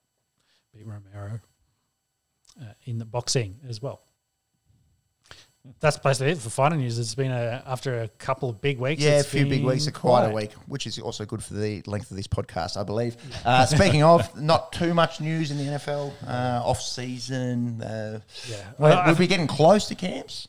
Yeah, some OTAs have kicked off for all the clubs with new coaches, which is like half the league. So there's a lot already in camp. I think there's been some talk about Lamar Jackson not showing up to voluntary OTAs. But they are, of course, voluntary. I think Aaron Rodgers as well not showing up for Packers ones. I don't think he ever shows up. No, he never shows up, so that's true to form. It's for the rookies. It's for the rookies. So the big news, I think the Zoners meeting, there's a lot of chat about they're going to try and get the Washington Commanders owner, essentially. Dan Snyder. Dan Snyder out the door. Not for any of the sexual harassment stuff, but for potentially stealing money or penny pinching or fake books, real books, which, when you're talking about billionaires, that's what they don't like the most. So they prefer the zeros after sexual harassment. So that is the NFL. So I think this might happen, actually. So, it looks like they're going around trying to get votes. So if they vote and all agree, like the Carolina Panthers former owner, they'll be out the door. And I've said, in this episode and in previous episodes, I don't like bad-mouthing professional athletes because I can see, they're a lot better than me. You know who I badmouth? A piece of shit billionaire. Because You're a piece of shit billionaire. by all accounts, piece of shit. POS. You could be Batman, but you're a piece of shit. That's right. Also, Batman's not real. That's always the joke, though. You got all that money and you could have been Batman. But Could you're have a been piece of Batman. shit. Anyway. Could get into a chat around the new Batman. It's pretty good, different. Yeah, true. It's not quite. My only hope is whoever buys Washington comes up with a better name for that football team. Well, it's locked in now, surely.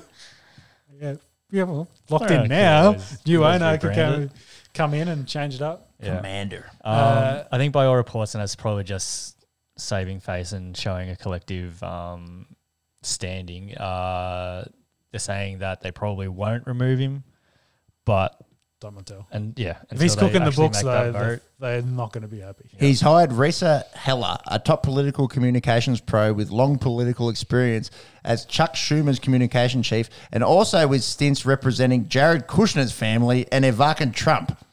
So, piece of shit hired, piece of shit. Piece of shitception. Thank you. That's the American politics at the moment, and we probably shouldn't go into that with recent events over there, unfortunately. Speaking sports, Pro Bowl sucks. We talked about Origin earlier. The Pro Bowl it's a joke these days, isn't it? It used to be pretty fun, but now, it's a bit of a joke. So I think that's the angle they'll go for. Can we stick with the fun aspect? And what fun things can we do around Pro Bowl? Of course, they've been doing the skills, the dodgeball, and all of that stuff for the Pro Bowl. Whether they make it more of a fan event leading into the Super Bowl, kids, I think, with your stars, getting around your stars and getting those younger fans into the league and following their current stars. Because you know who doesn't want to watch Russell Wilson versus Tom Brady in dodgeball? This guy. I couldn't give two fucks. Could not give two fucks. So, maybe. What about in golf? Yeah, golf I'd probably watch. One is an adult sport and one is a child sport. Of course, there's been some chat with Brady and Chad movie dodgeball. Brady and Rodgers getting stuck into Allen and Mahomes because they've got their that's upcoming. I think was it Brady that called Mahomes Kermit the Frog, or maybe it was Rodgers. One of them two called him Kermit the Frog. So that's been floating around for years. Yeah, a part of me wants to try a Kermit impression, but I just don't quite have it. I don't quite have it. You got to practice that off air first. Yeah, that's right. Patrick Mahomes on the other hand. I'll stick to my John Hewitt. So I think for fans like us who have a spectacle like Origin, where you get your superstars, all-stars together and they play a very competitive football game, the comparison of that and the Pro Bowl is just a waste of time, in our opinion. You can't do it. No. North versus South, Civil War. No, well, East versus West, I think, is probably the way you go. We talked about with the NBA as well. Like the players just earn too much money on their current contracts. Yeah, to it's put not their worth. bodies on the It's line. not worth putting your body on the line. Exactly. Injury is the concern. So, Yeah. So I don't think that's ever really going to change. where maybe a fun fan event leading into the Super Bowl, maybe that's what it becomes. But that's NFL Sounds news. like fun, boring. Depends what it is. If you get to touch, I don't know, Aaron Rodgers' feet, you'll probably be there. His feet, no. His cock, yes. I was going to say, I didn't I was know trying where to you keep were going to PG, go with that, that's Sean, when you started with if you get to touch, but I stayed good PG thing you and clarified. And and Peps was like, I'm all over that cock, bro. Yeah. Give me give me a dick and balls, I'll be there. It's such easy work. It's the dick for joke- $100. $100, I'd do it for free. F1. So we had the race last week and Max won, keeping that streak of every race he finishes, he wins. His competitor there in Leclerc didn't finish after being well in front and probably would have won this race. Had engine troubles. To me, it sounded like turbo failure, and that's what they basically come out and said, that they've, part of that engine failure was the turbo power unit. Perez finishes second, had to give way to Max, had that quote of, that's not fair, but okay, being the ultimate teammate that he has been with Red Bull. And He was running a lot slower than Max was. different in the tyre later strategy laps. as well. That's So I think even if he'd held Max up, Max probably on fresher tyres was going to take him over anyway. Yeah, So I think that's what it was about. Like, let's not have these guys battle it out. different strategy. We don't want both of them crashing out. And So the big thing to take from that race, I think, was the comeback of Mercedes. Russell finished third. Hamilton was fourth, had cooling troubles. It sounds like they'd used all their water in the car. They had no coolant to actually cool the car, so they were coasting to the end, in which case on the last lap, Sainz took over Hamilton. So he finished fifth and Sainz was fourth. But it was good to see Mercedes kind of pushing their way into this three-team battle now for the constructors and hopefully the drivers' championship with them, Ferrari and Red Bull. But overall, it was a good race in Barcelona. A lot of action. The cars could follow each other. A lot of good overtakes. So that was good to see. Unfortunately for our boy, after having a good qualifying, outqualifying his teammate Ricciardo, finished, I think, a dismal 12th or 13th. 12th. 12th, yeah. Not... I think we were talking about the guy that the McLaren have on contract from IndyCar, ready to step into that seat if they want to move on Ricciardo, and we were thinking he'll do all right. Now officially worried after that result. Have to see how he goes going forward. We've got Monaco, so Monaco is tonight. Leclerc's on pole, I believe. Yep. Oh, sorry, I should read our notes going down the list there. On pole, Perez, of course, had the crash late in qualifying. Ricciardo had a crash in Q3, P3 in practice 3. There's been a lot of crashes in the walls. A lot of chat about whether they'll continue on with Monaco. And we were talking earlier, pre-pod, about the whole... The history. The history, but the cars being the 2 meters wide, they're very big, and the course is only it seems to be shrinking in my mind. It looks like there's just no room for overtaking racing. So it'd be interesting to see with the cars, with the closer racing we've had, whether that affects Monaco at all, or whether it's just out of the tunnel, that's the only corner they'll make moves, and whether it'll be, as they start, will be how they finish. And for me, as a sort of F1 casual, that it was a bit of a shock that Monaco could be on the chopping block, because it's so synonymous with the F1 and the history around it. Do you think the trying to buy into the US market plays into this a little bit? The US getting more and more. I think it's races. more the logistics is the problem, because it's a street circuit. The street is only so big; it can't get any bigger. Unless they want to, sacrifice some of the barriers and safety, which they won't, of course. Sure. Yeah. But the race cars are only getting bigger and faster. That's kind of the problem. And it makes for bad viewing Well, it makes it hard to compete because we just said there's basically one overtakes. corner Yeah. for overtaking. The rest of it's just too tight to even throw. I mean, you try to make a move elsewhere.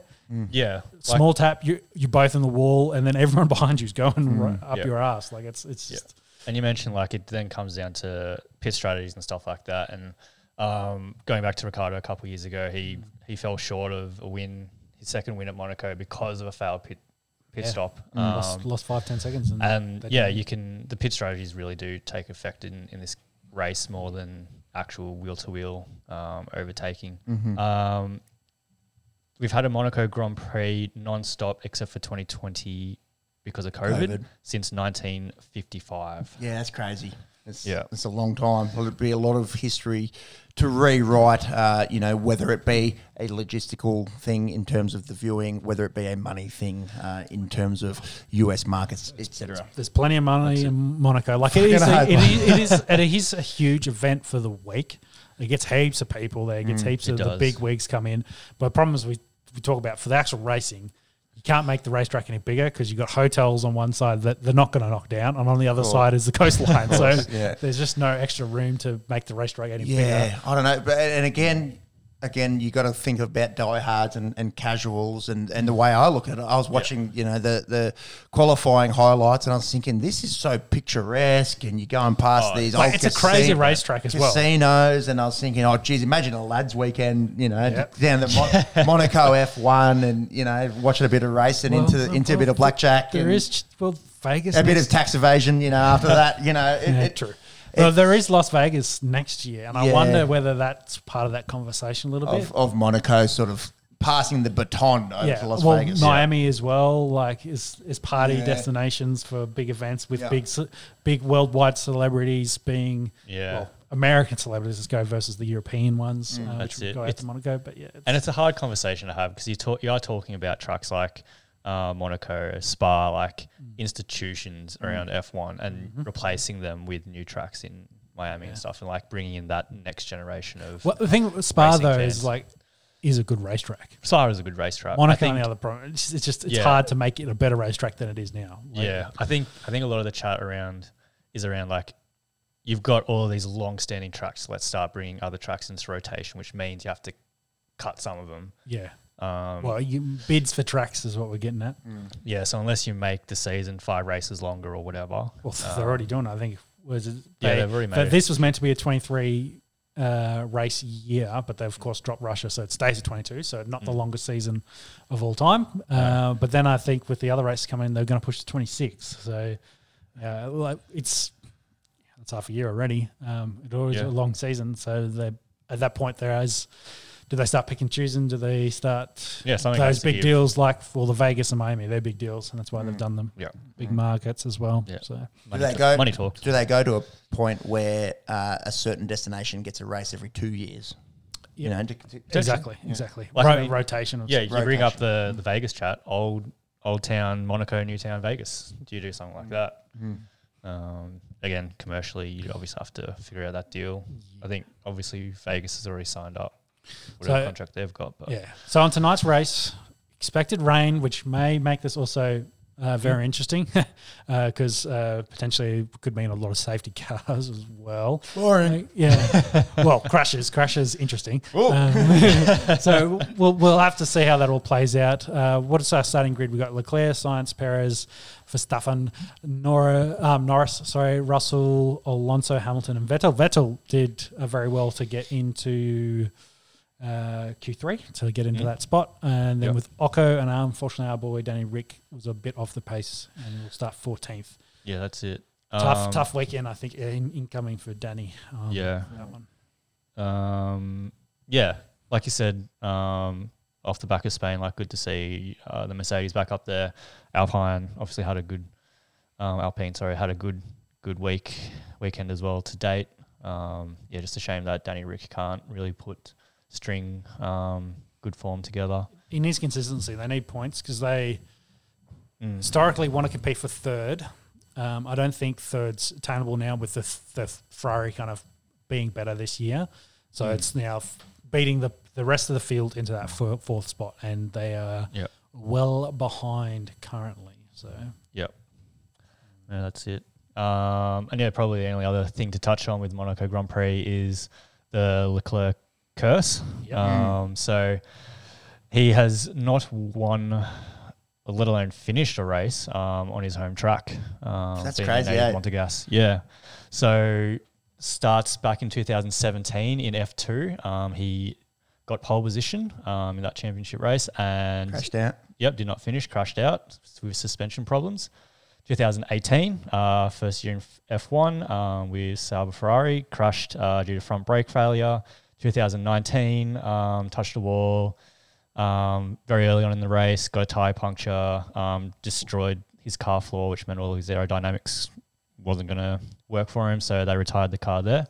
2020, probably an asterisk, COVID cancelled the race for the season, and then last year, pole position, had that massive crash in Q3 that stopped Q3 session. Pretty much exactly the same thing this year.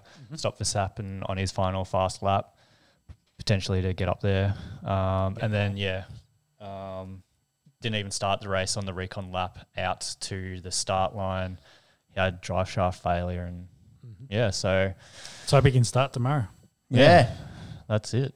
I mean, he didn't crash during qualifying, so his car should be fine. I don't know if he's had to replace an engine yet, so I don't know this season, so I don't know how Yes, he has. because he failed in Barcelona. He had the engine Oh, failure, turbo okay. failure. So, new engine, so all shaping up to be a good race for him. Pole position might go from never finished to winning. Yeah, that's it. That's the hope for him, being the hometown man, to get that elusive win. And it's massive in the championship because he didn't score any points last week. And Yes. with Max winning, I think True. Max is in front with a couple. Yep, so Max is currently leading the championship on 110. Leclerc is on 104. And then in terms of the teams, Red Bull's, well ahead at 195. Ferrari's at 169. Nice. Let's just quickly chat the last day of the PGA Championship in the golf there at Southern Hills, Oklahoma, which we found out last week hosts the PGA Championship essentially every 6 or 7 years. Just a few times. Mito Pereira, he absolutely bottled that 3-shot lead. We were kind of chatting around, will the world number 100 be able to come out with a major win? No. And so much of golf is mental, isn't it? It goes to show the mental aptitude of guys that win these tournaments. Not to have a crack at Mito Pereira. I get in my head on the second hole, so I can't imagine playing 72. But he bottled that lead, and Justin Thomas sort of came out of nowhere. He played Will Zalatoris, a.k.a. The caddy off Happy Gilmore in a playoff, and get his second major win. He'd had won the PGA Championship back in 2017. Only 29, Justin Thomas, but a while in between drinks since that last major win. Will Zalatoris, how old is he? Because he is youthful, isn't he? 24, 25? 25. 25. So doing good things. The young man, he's a bit of a cult hero. Doesn't really look like a golfer. In terms of his appearance, definitely swings like one. I think he'll be pretty close to winning a major. That will wrap us up. Yeah, footy check. The King Gutho has had speaking of bottled, they're trying to catch this, and the Raiders have scored and will probably take a lead going in to half at 18-16 coming up. And it looks like Collingwood and Carlton are playing at a close one with the Blues in front 41-39. Can't wait to go watch the rest of that and check out Mason Cox in his goggles cruising around. Big. Oh, what do you got there? You got Port Mason. Adelaide ahead Of Essendon just underway. Is that 18 or 13? 13. 13-3. Yeah, put your glasses on back. Yes. Do for that distance and that small. Thank you to those that have listened, whether you're on the tools or on the bus or on the shitter, wherever you are.